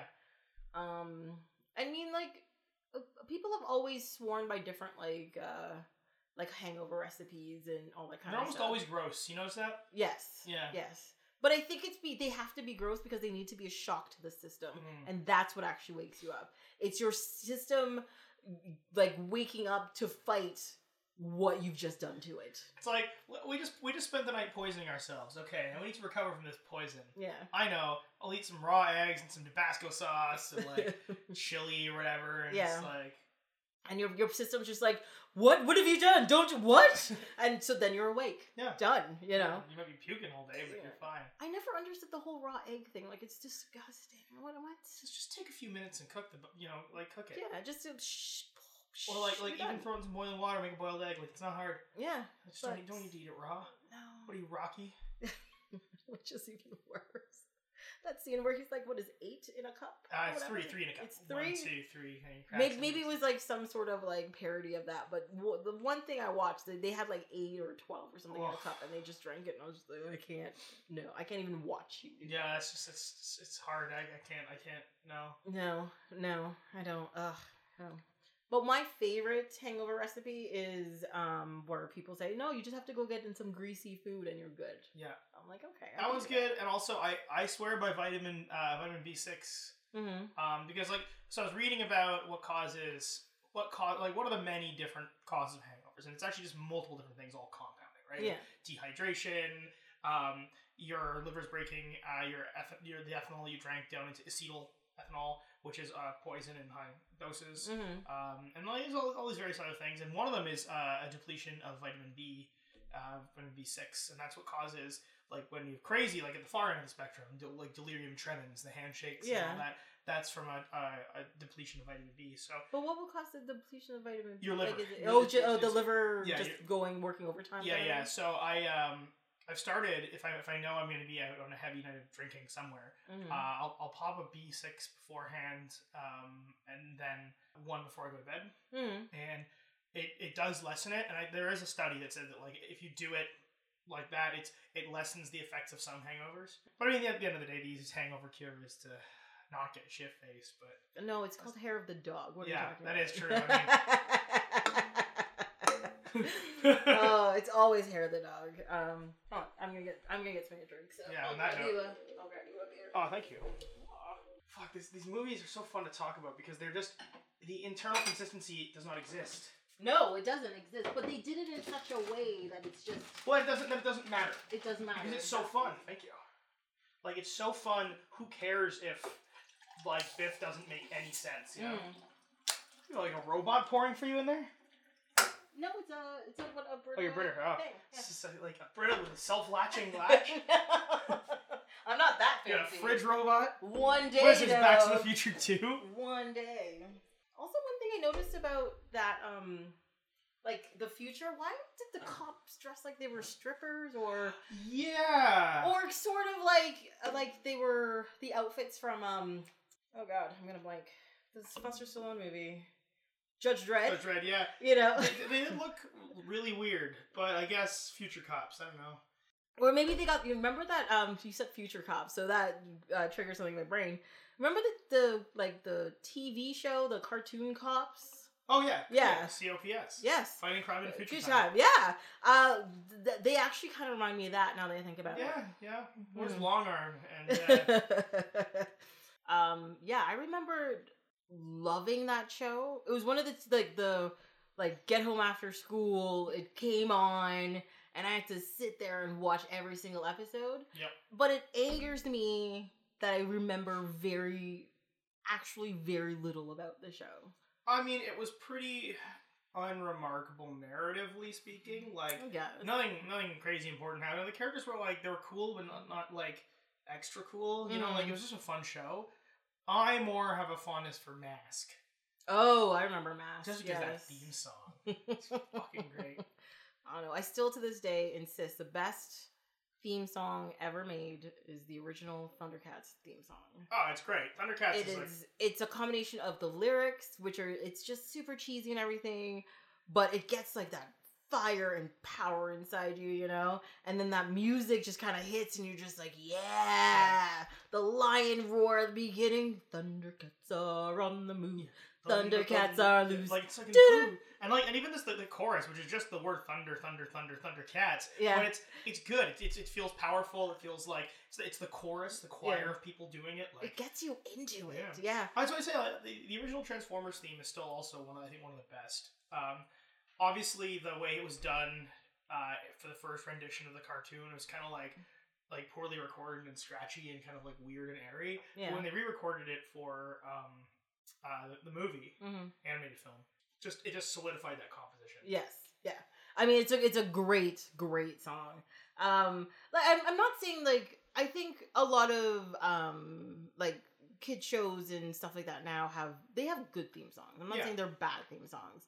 I think one of my biggest problems is they don't put as much focus on the theme song to like get you into like the vibe of the show. I find that a lot of the theme songs don't really match the vibe of the show. Even so, in the 80s and early 90s, cartoons, the theme songs would actually be worked into motifs in the actual soundtrack of the episode. So like you hear a variant on the Thundercats theme as part of the orchestral score of an episode. Yes. And it kind of solidified it as being in the universe. But you don't really do that now. Like the intros for cartoons nowadays are just very wholly different from what the episodes sound like. Yes. And also except for Gravity Falls. Except for Gravity Falls. Yes. They do a good job of being old school like yes. that. And I think we're kind of witnessing the death of the intro theme in general. Like Netflix's skip intro button, and like, which I think is a travesty. I love a good intro. Well, I think they put that in there simply because people they binge watch. They don't need to hear the same theme song 12 times in like 6 hours. Maybe if it was an amazing theme song, they would. Well, and that's the thing. I mean, while I was watching when I did the episode for Arrested Development, I watched the theme song, like the beginning, every single time. And I know it was in the DVD, and I know I was just, play all episodes, but that theme song came on every single time, and I loved it. Like sometimes the artistry of the intro, like the art of the title, as it were, the Dexter intro. Yes. Like that, just the whimsical theme song that show had with like the beautiful juxtaposition of him getting ready for his day, but making each thing look like a murder. Yeah. It was just gorgeous to watch. It was always nice to listen to. Yeah. And it's true, like things like that are or like Batman the Animated Series. Oh, don't even get me started on that one. Like that intro is just it's pure art on every level, visually, audibly. And the composer, she took the Danny Elfman score as a root and then ran with it and did her own thing and made it even better. Yes, yeah. It's definitely one of those things. I mean, well, speaking of like title cards, I found the title cards for these movies to be quite lacking. Yeah. To tell you the truth. Like, especially that first movie, it's like just to zoom in. Yeah. And then they just had the title card for the show was just flack, Back to the Future, off. That was it. Done. And then but the zoom in was until the second movie. Yeah, also till the end at the end of Back to the Future 2, you have the weird worded choice of to be concluded. Yes. Not to be continued. Mm-hmm. Very odd choice. I don't think it's odd. I think they did it purposefully because they were just like, no, it's 3. Yeah. It's done. We're not doing... Because if it was saying to be continued, we'd have this problem that we have with like Terminator right now, where they're just like, let's throw in a whole bunch of other crap over here to fill in stuff that nobody asked you to fill in. Boom. True. You know. Speaking of score, the Ellen Silvestri score for Back to the Future is super iconic. Yes, it is. You know, we talked obviously about Huey Lewis, but you can't really talk about Back to the Future without talking about the audio stings. Yeah. And like that, and the main theme, like that, like it's very nice and heroic. It's reminiscent of a Western. Mm-hmm. It's done in that almost John Williams style.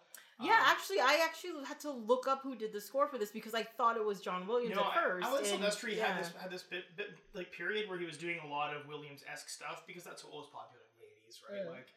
Like, you can thank Indiana Jones for that. It's solidification, yes. But all the little stuff, like again, the stings and the audio, like the musical audio cues, were just so important to that film. Yes, and also game-like. Like to bring it back to your very first point, it's very gamey. Where like when Link gets a chest and it's like da da da da. That's exactly how it kind of felt with Back to the Future. You knew something tiny or weird was up when you heard the chimes, or like there was unraveling of something, or like as you said, a chest, like something was found. Then the sting happened. You know, it was really very. And the thing is too is like they're not intrusive sounds either. They're not like something that will make you all of a sudden just like notice it. But at the same time, they're important enough that if it was missing, there would definitely be something. Yeah. You wouldn't pick up on certain things with it. That cue was there. And I feel like that's kind of, obviously, Silvestri was involved in making sure that sounded great and worked, but I think that's kind of a thing of Bob Zemeckis. Like, if, you know, even if you watch Who Framed Roger Rabbit, that also kind of feels very, like, game-like in the way it plays out. And he just, like, I think he's just very whimsical, and I think he just likes, he likes stories that reward the viewer for paying attention. And that's the thing with the series, too, is that if you are paying attention, you are rewarded through the second and the third movie. Yeah. Especially the second movie if you pay good attention to that first movie, you know? And the way the scenes are, like, for example, the scene where they're back at the dance, the Enchantment Under the Sea dance. And you have, you know, the second 1985 Marty McFly.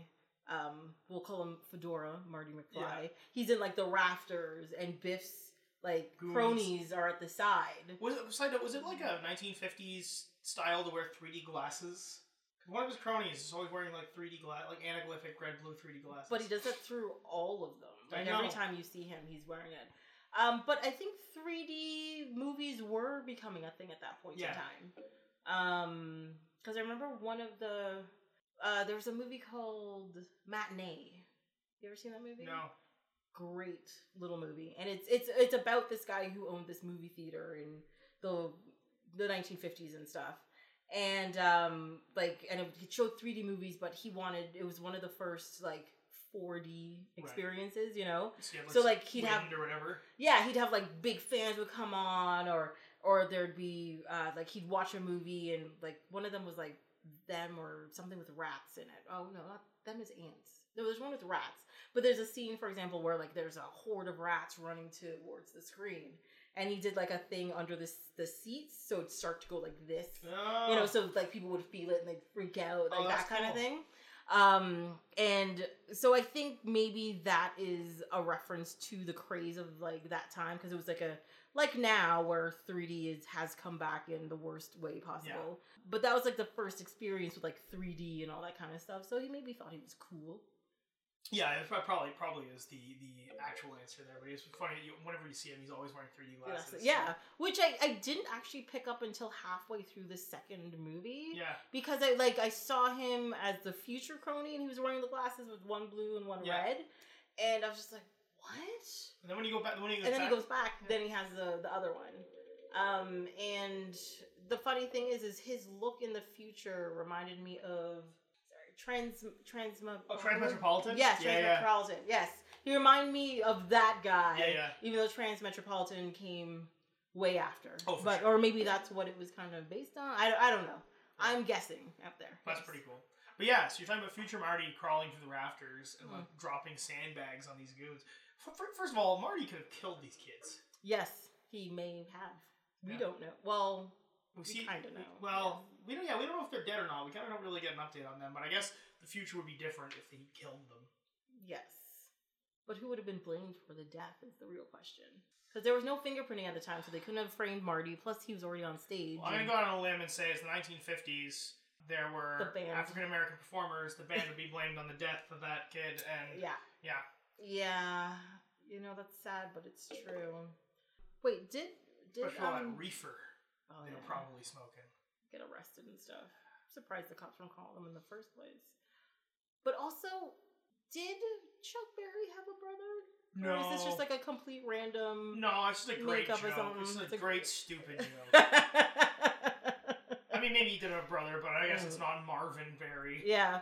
But what's funny about it is they actually credit Marvin Berry and whatever the band's name in the credits. Oh, really? Yeah, like the music credits at the end. That's funny. Like performed by Marvin Berry and blah, blah, blah. I was like, oh, that's fun.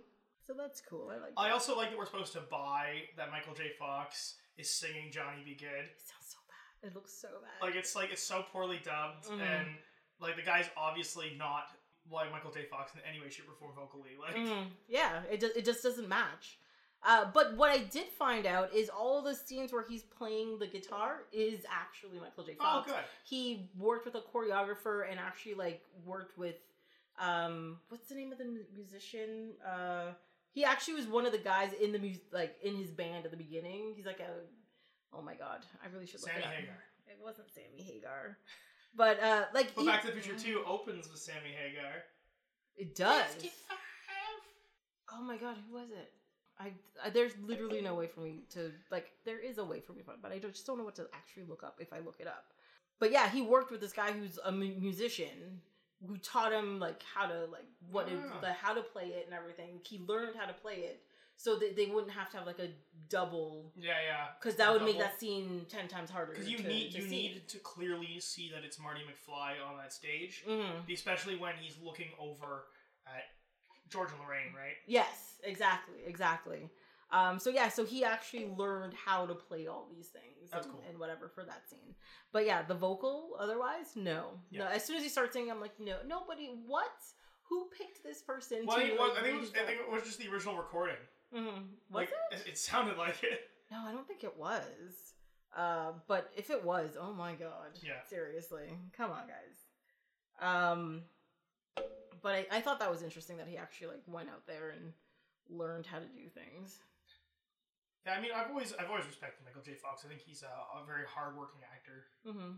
Like, and he's always good in everything. Like, even as Alex P. Keaton in Family Ties, like, oh man, what a character that hasn't aged well in terms of what people look at as like a heroic male lead.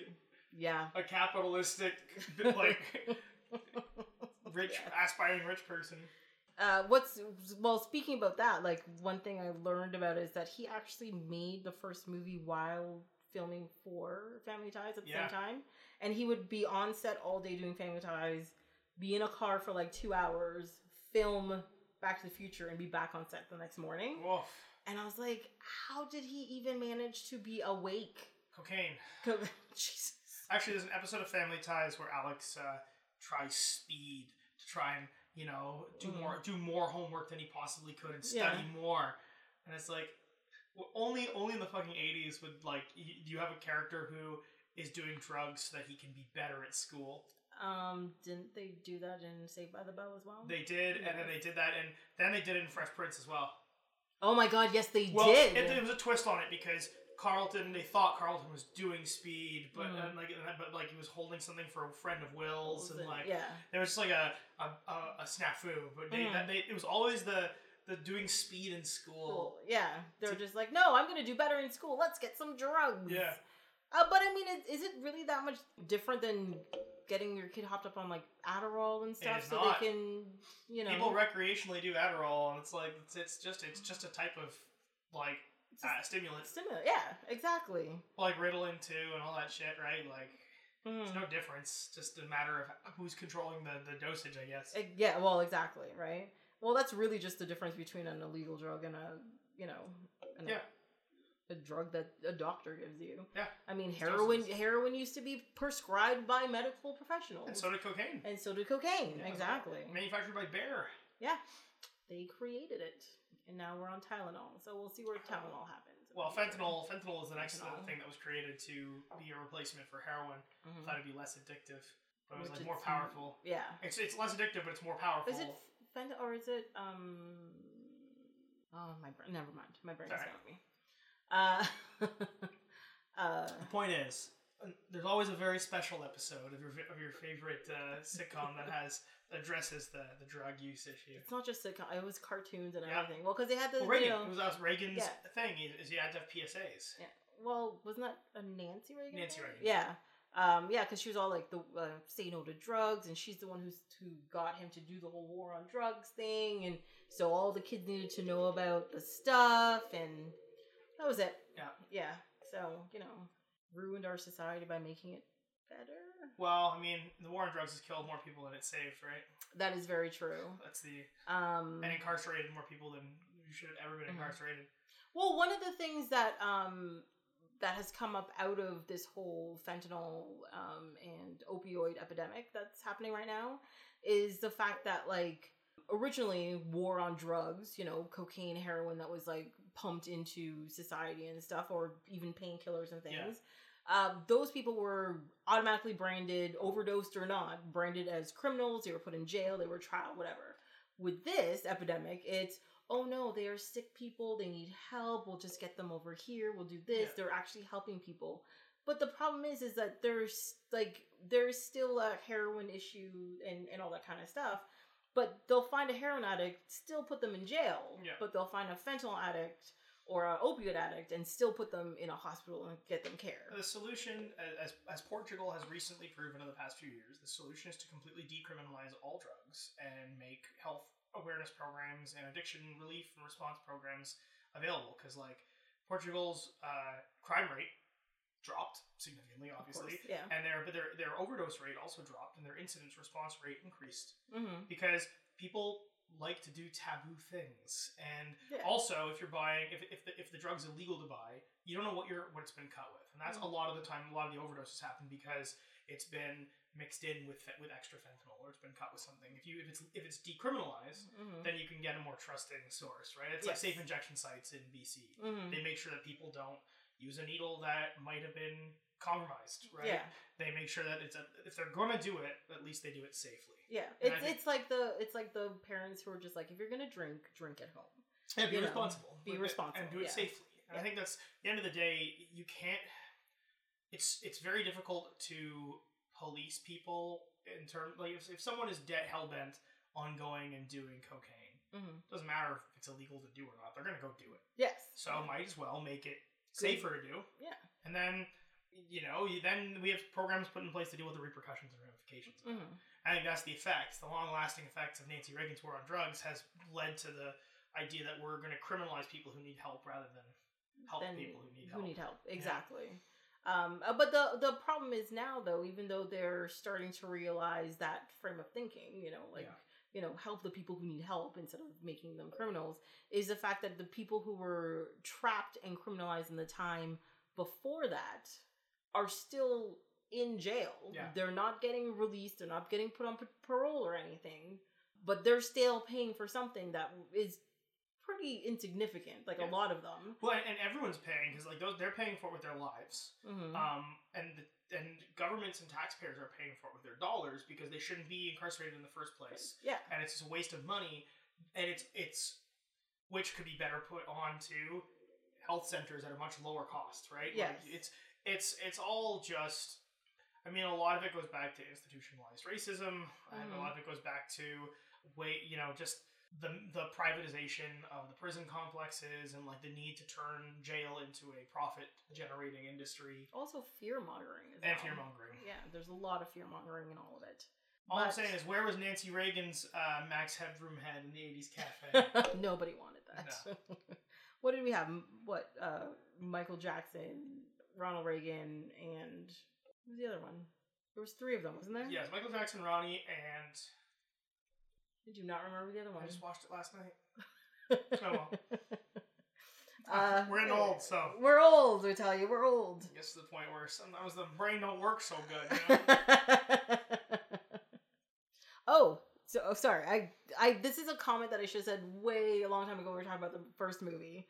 But one of the things in the parking lot when Doc is first getting into the DeLorean before the Libyans show up is he's like, oh, I can, witness the Declaration of Independence or the birth of Christ. And I was just like, I understand. It's the same concept of any time machine. It goes through time, not space. Yeah. So if you say Declaration of Independence, you'll still be in California.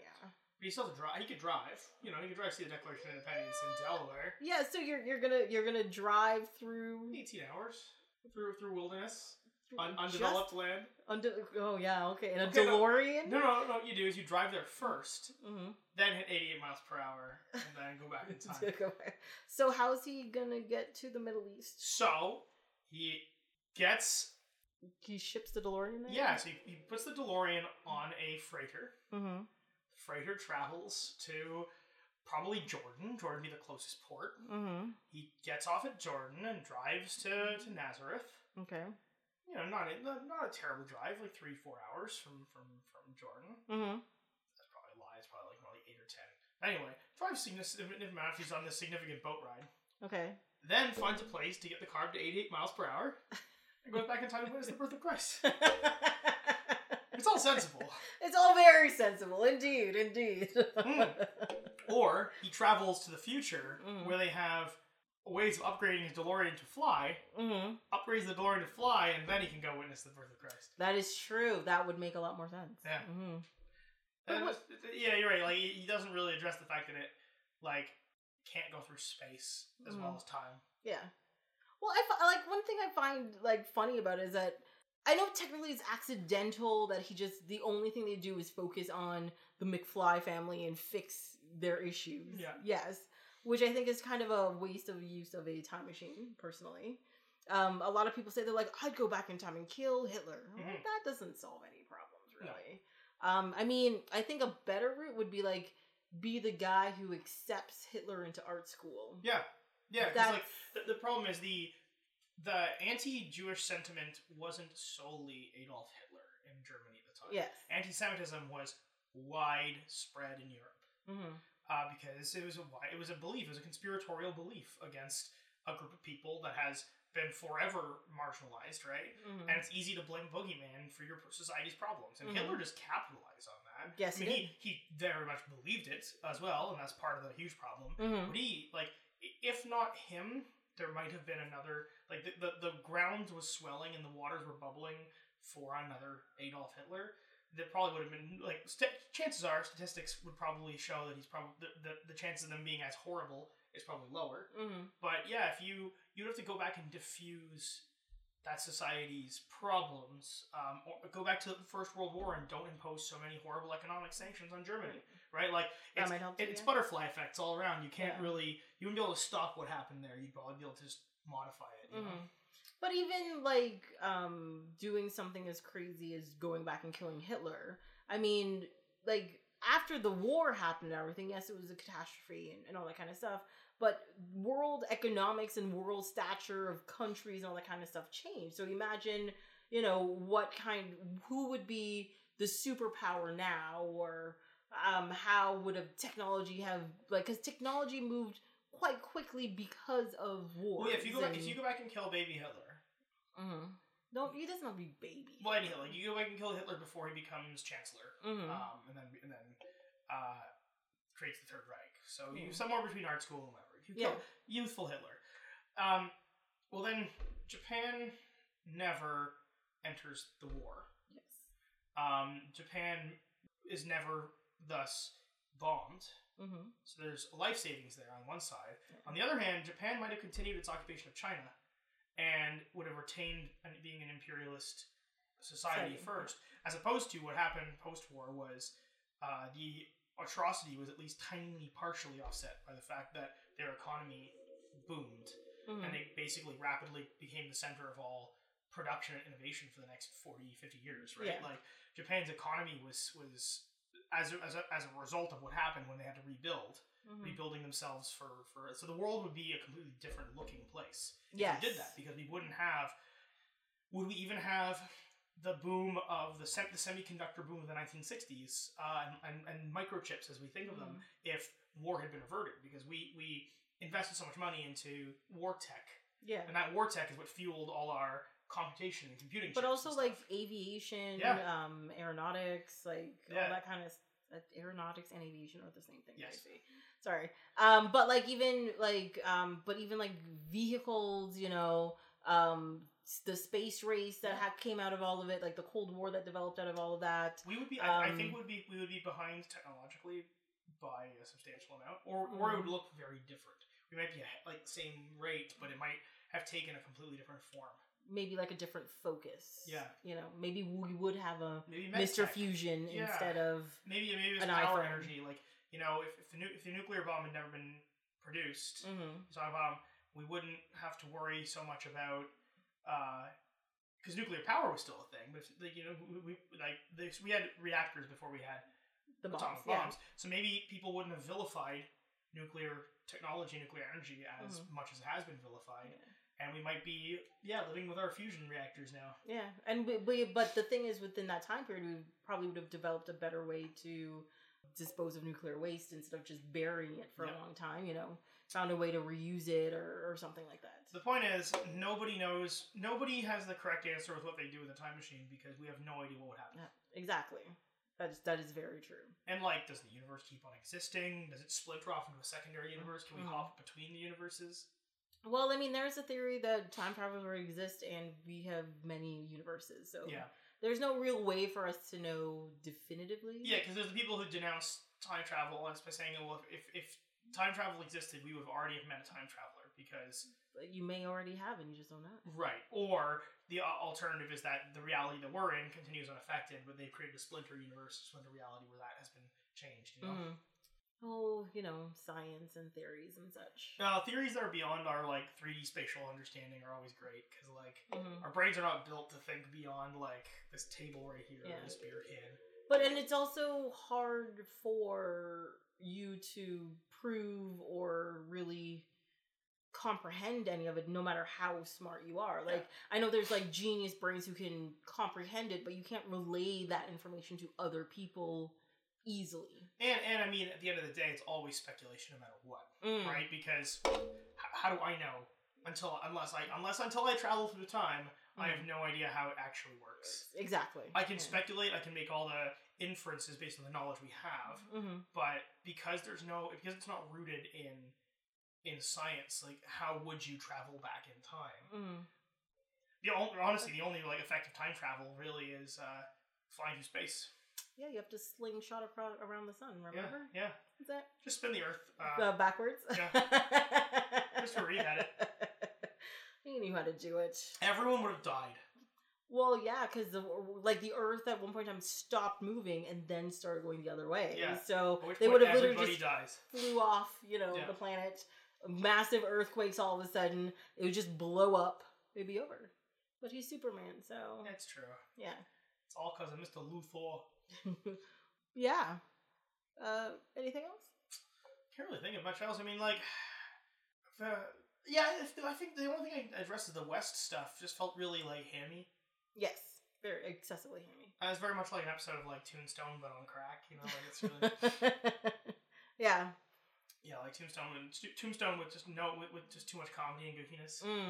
Yeah. But it was fun. I have a soft spot for it because, like, there was this weird Western revival obsession for kids media at the time. Like, remember Fievel Goes West as well?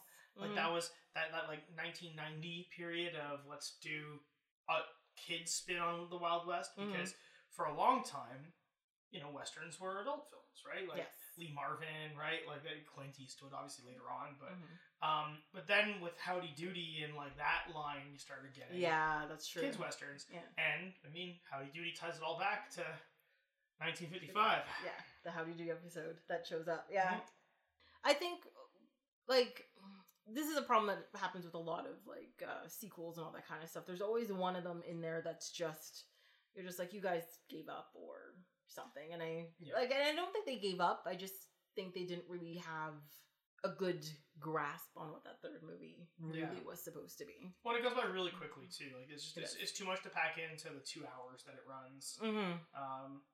But how do you end Back to the Future? Like, they did a good enough job with, like, Doc is now a time traveling steampunk Ren Fair aficionado. Yes. And Marty has his truck. Yeah. Yeah. And Biff does not rule Hill Valley. Yeah. That's it. That's all you really need. That's all you really need. Yeah. It wasn't bad enough to ruin the series, which is great. But there has to be one that's not as good as the others. That's just how it works. I agree. Yeah. So my advice to you, dear listeners, is to put on your best pair of Calvins, grab yourself lacing shoes, pour yourself a glass of sarsaparilla, and watch all 3 like I did last night. Sounds like a good time. Sounds like a good time. Well, thank you so very much for being here and having this little discussion with me. I guess we'll probably have to have you back at some point in time and talk about some of your other favorite movies. If you want to talk about the Rocky films, I am down. I know those films encyclopedically. I'm making a face at you because I don't own them and I don't like them. The first Rocky film is a treasure. I mean, I understand why people like them. They are just... I know. They created the genre of inspirational sports movie. Did they though? Sure did. Rocky won its Academy Award for Best Motion Picture, Best Direction, and Best Screenplay. Yeah. For creating that inspirational sports genre. But didn't they have that one about like the runner? Wasn't that out before that one? Rocky was 1970. Well, yeah, that one was like 1983 or Yeah, something. 77, 78. Yeah, I don't know. But I must admit, I have not watched it in a very long time. And B, I didn't watch Rocky Balboa or the Creed movies. Okay, Balboa is great. Sorry, Balboa is very good. Creed 1 is phenomenal. Because Ryan Coogler's a goddamn genius. Yeah. Fruitvale Station is He's amazing, great. and Black Panther is amazing. And like his career went from student at UCLA, film, independent movie, Fruitvale Station. Stallone saw Fruitvale Station, went, I want him to direct my movie about Adonis Creed, and I want him to be the creative source. So suddenly he goes from indie film to like big, like not a blockbuster, but a big film. Yes. And then the guys at Marvel see Creed and are like, Black Panther. Now here's $1 billion film. Like, what a career. Yeah, that is trajectory. And he's earned it. He's very good. And so Creed is it's a wonderful love letter to the good parts of. There's a lot of trash in the Rocky franchise, so don't get me wrong. But it's an homage love letter to the good parts of it, plus a whole new like generation. Still haven't seen Creed 2, which is a shame, but I'm on it. Yeah. People keep saying it's of course not as good as the other Creed movie. Yeah. But I mean, if all the actors are there, there's a chance that it's actually at least. And Michael B. Jordan is a treasure too. Yeah, like he's fantastic. Like I didn't realize how many things I'd seen him in until recently. Yeah. Of course, as soon as the name gets big, then you start spotting them in different places. And then I'm like, damn it, Mahershala like Ali is like the hardest working man in Hollywood. Mm-hmm. I was just watching. I saw Battle Angel Alita. Hated it. Really, I really enjoyed it. Yeah, I thought it was the best anime adaptation to date. Which might be. But does that make it good? I really love the '90s cartoon, which it pulls like Mostly. very, very, very heavily from. Yeah. So for me, it was a treat because it was something that I really liked, redone very well. Like it's a well executed film, but it's schlocky. I didn't think it was well executed anyway. Oh, really? Like I found none of the characters seemed to have any chemistry with each other. The writing was kind of there was a lot of disjointed parts to it. I will admit this, I had never seen the anime, right? And I never read the manga either. So I was going in blind to it. I was like, and I actually didn't want to see it based on the trailers. I was just like, oh, this looks horrible. But my friend dragged me to see it, and then I was like, you know what? Sometimes, my mind could be changed. Yep. That's fine. And I sat there and I watched it, and I was like, I hate every minute of this. I really enjoyed it, but I also like movies that are just unabashed action scenes bound together too. But that's one of my biggest problems with it. I thought the action scenes weren't very good. Interesting. Yeah. Like I found them to be slightly boring, kind of lazy, and like meh. I put it on par with like the second Matrix film, where it's not a good movie, but it's a lot of fun. Like I find it fun to watch. Yeah. Okay. Yeah. Like I get that. It's a spectacle, and there's a lot to enjoy from the second Matrix film. But like you have to check your brain out at at the door. Yeah. And there's nothing intelligent about Battle Angel Alita. But I brought it up, and I can't remember why I brought it. Oh yeah, because Mahershala Ali's everywhere. Yes. I was watching and everything now. Like, how are you in this? Didn't you just win an Academy Award? Like, how are you in 12 movies this year? Yeah, but that's the thing. It's his like work ethic is catching up, right? Yeah. But my biggest problem with when that happens is you get 5 years of them in every single thing, and then you're just like, can you just relax for a minute? Yep. Just go over there.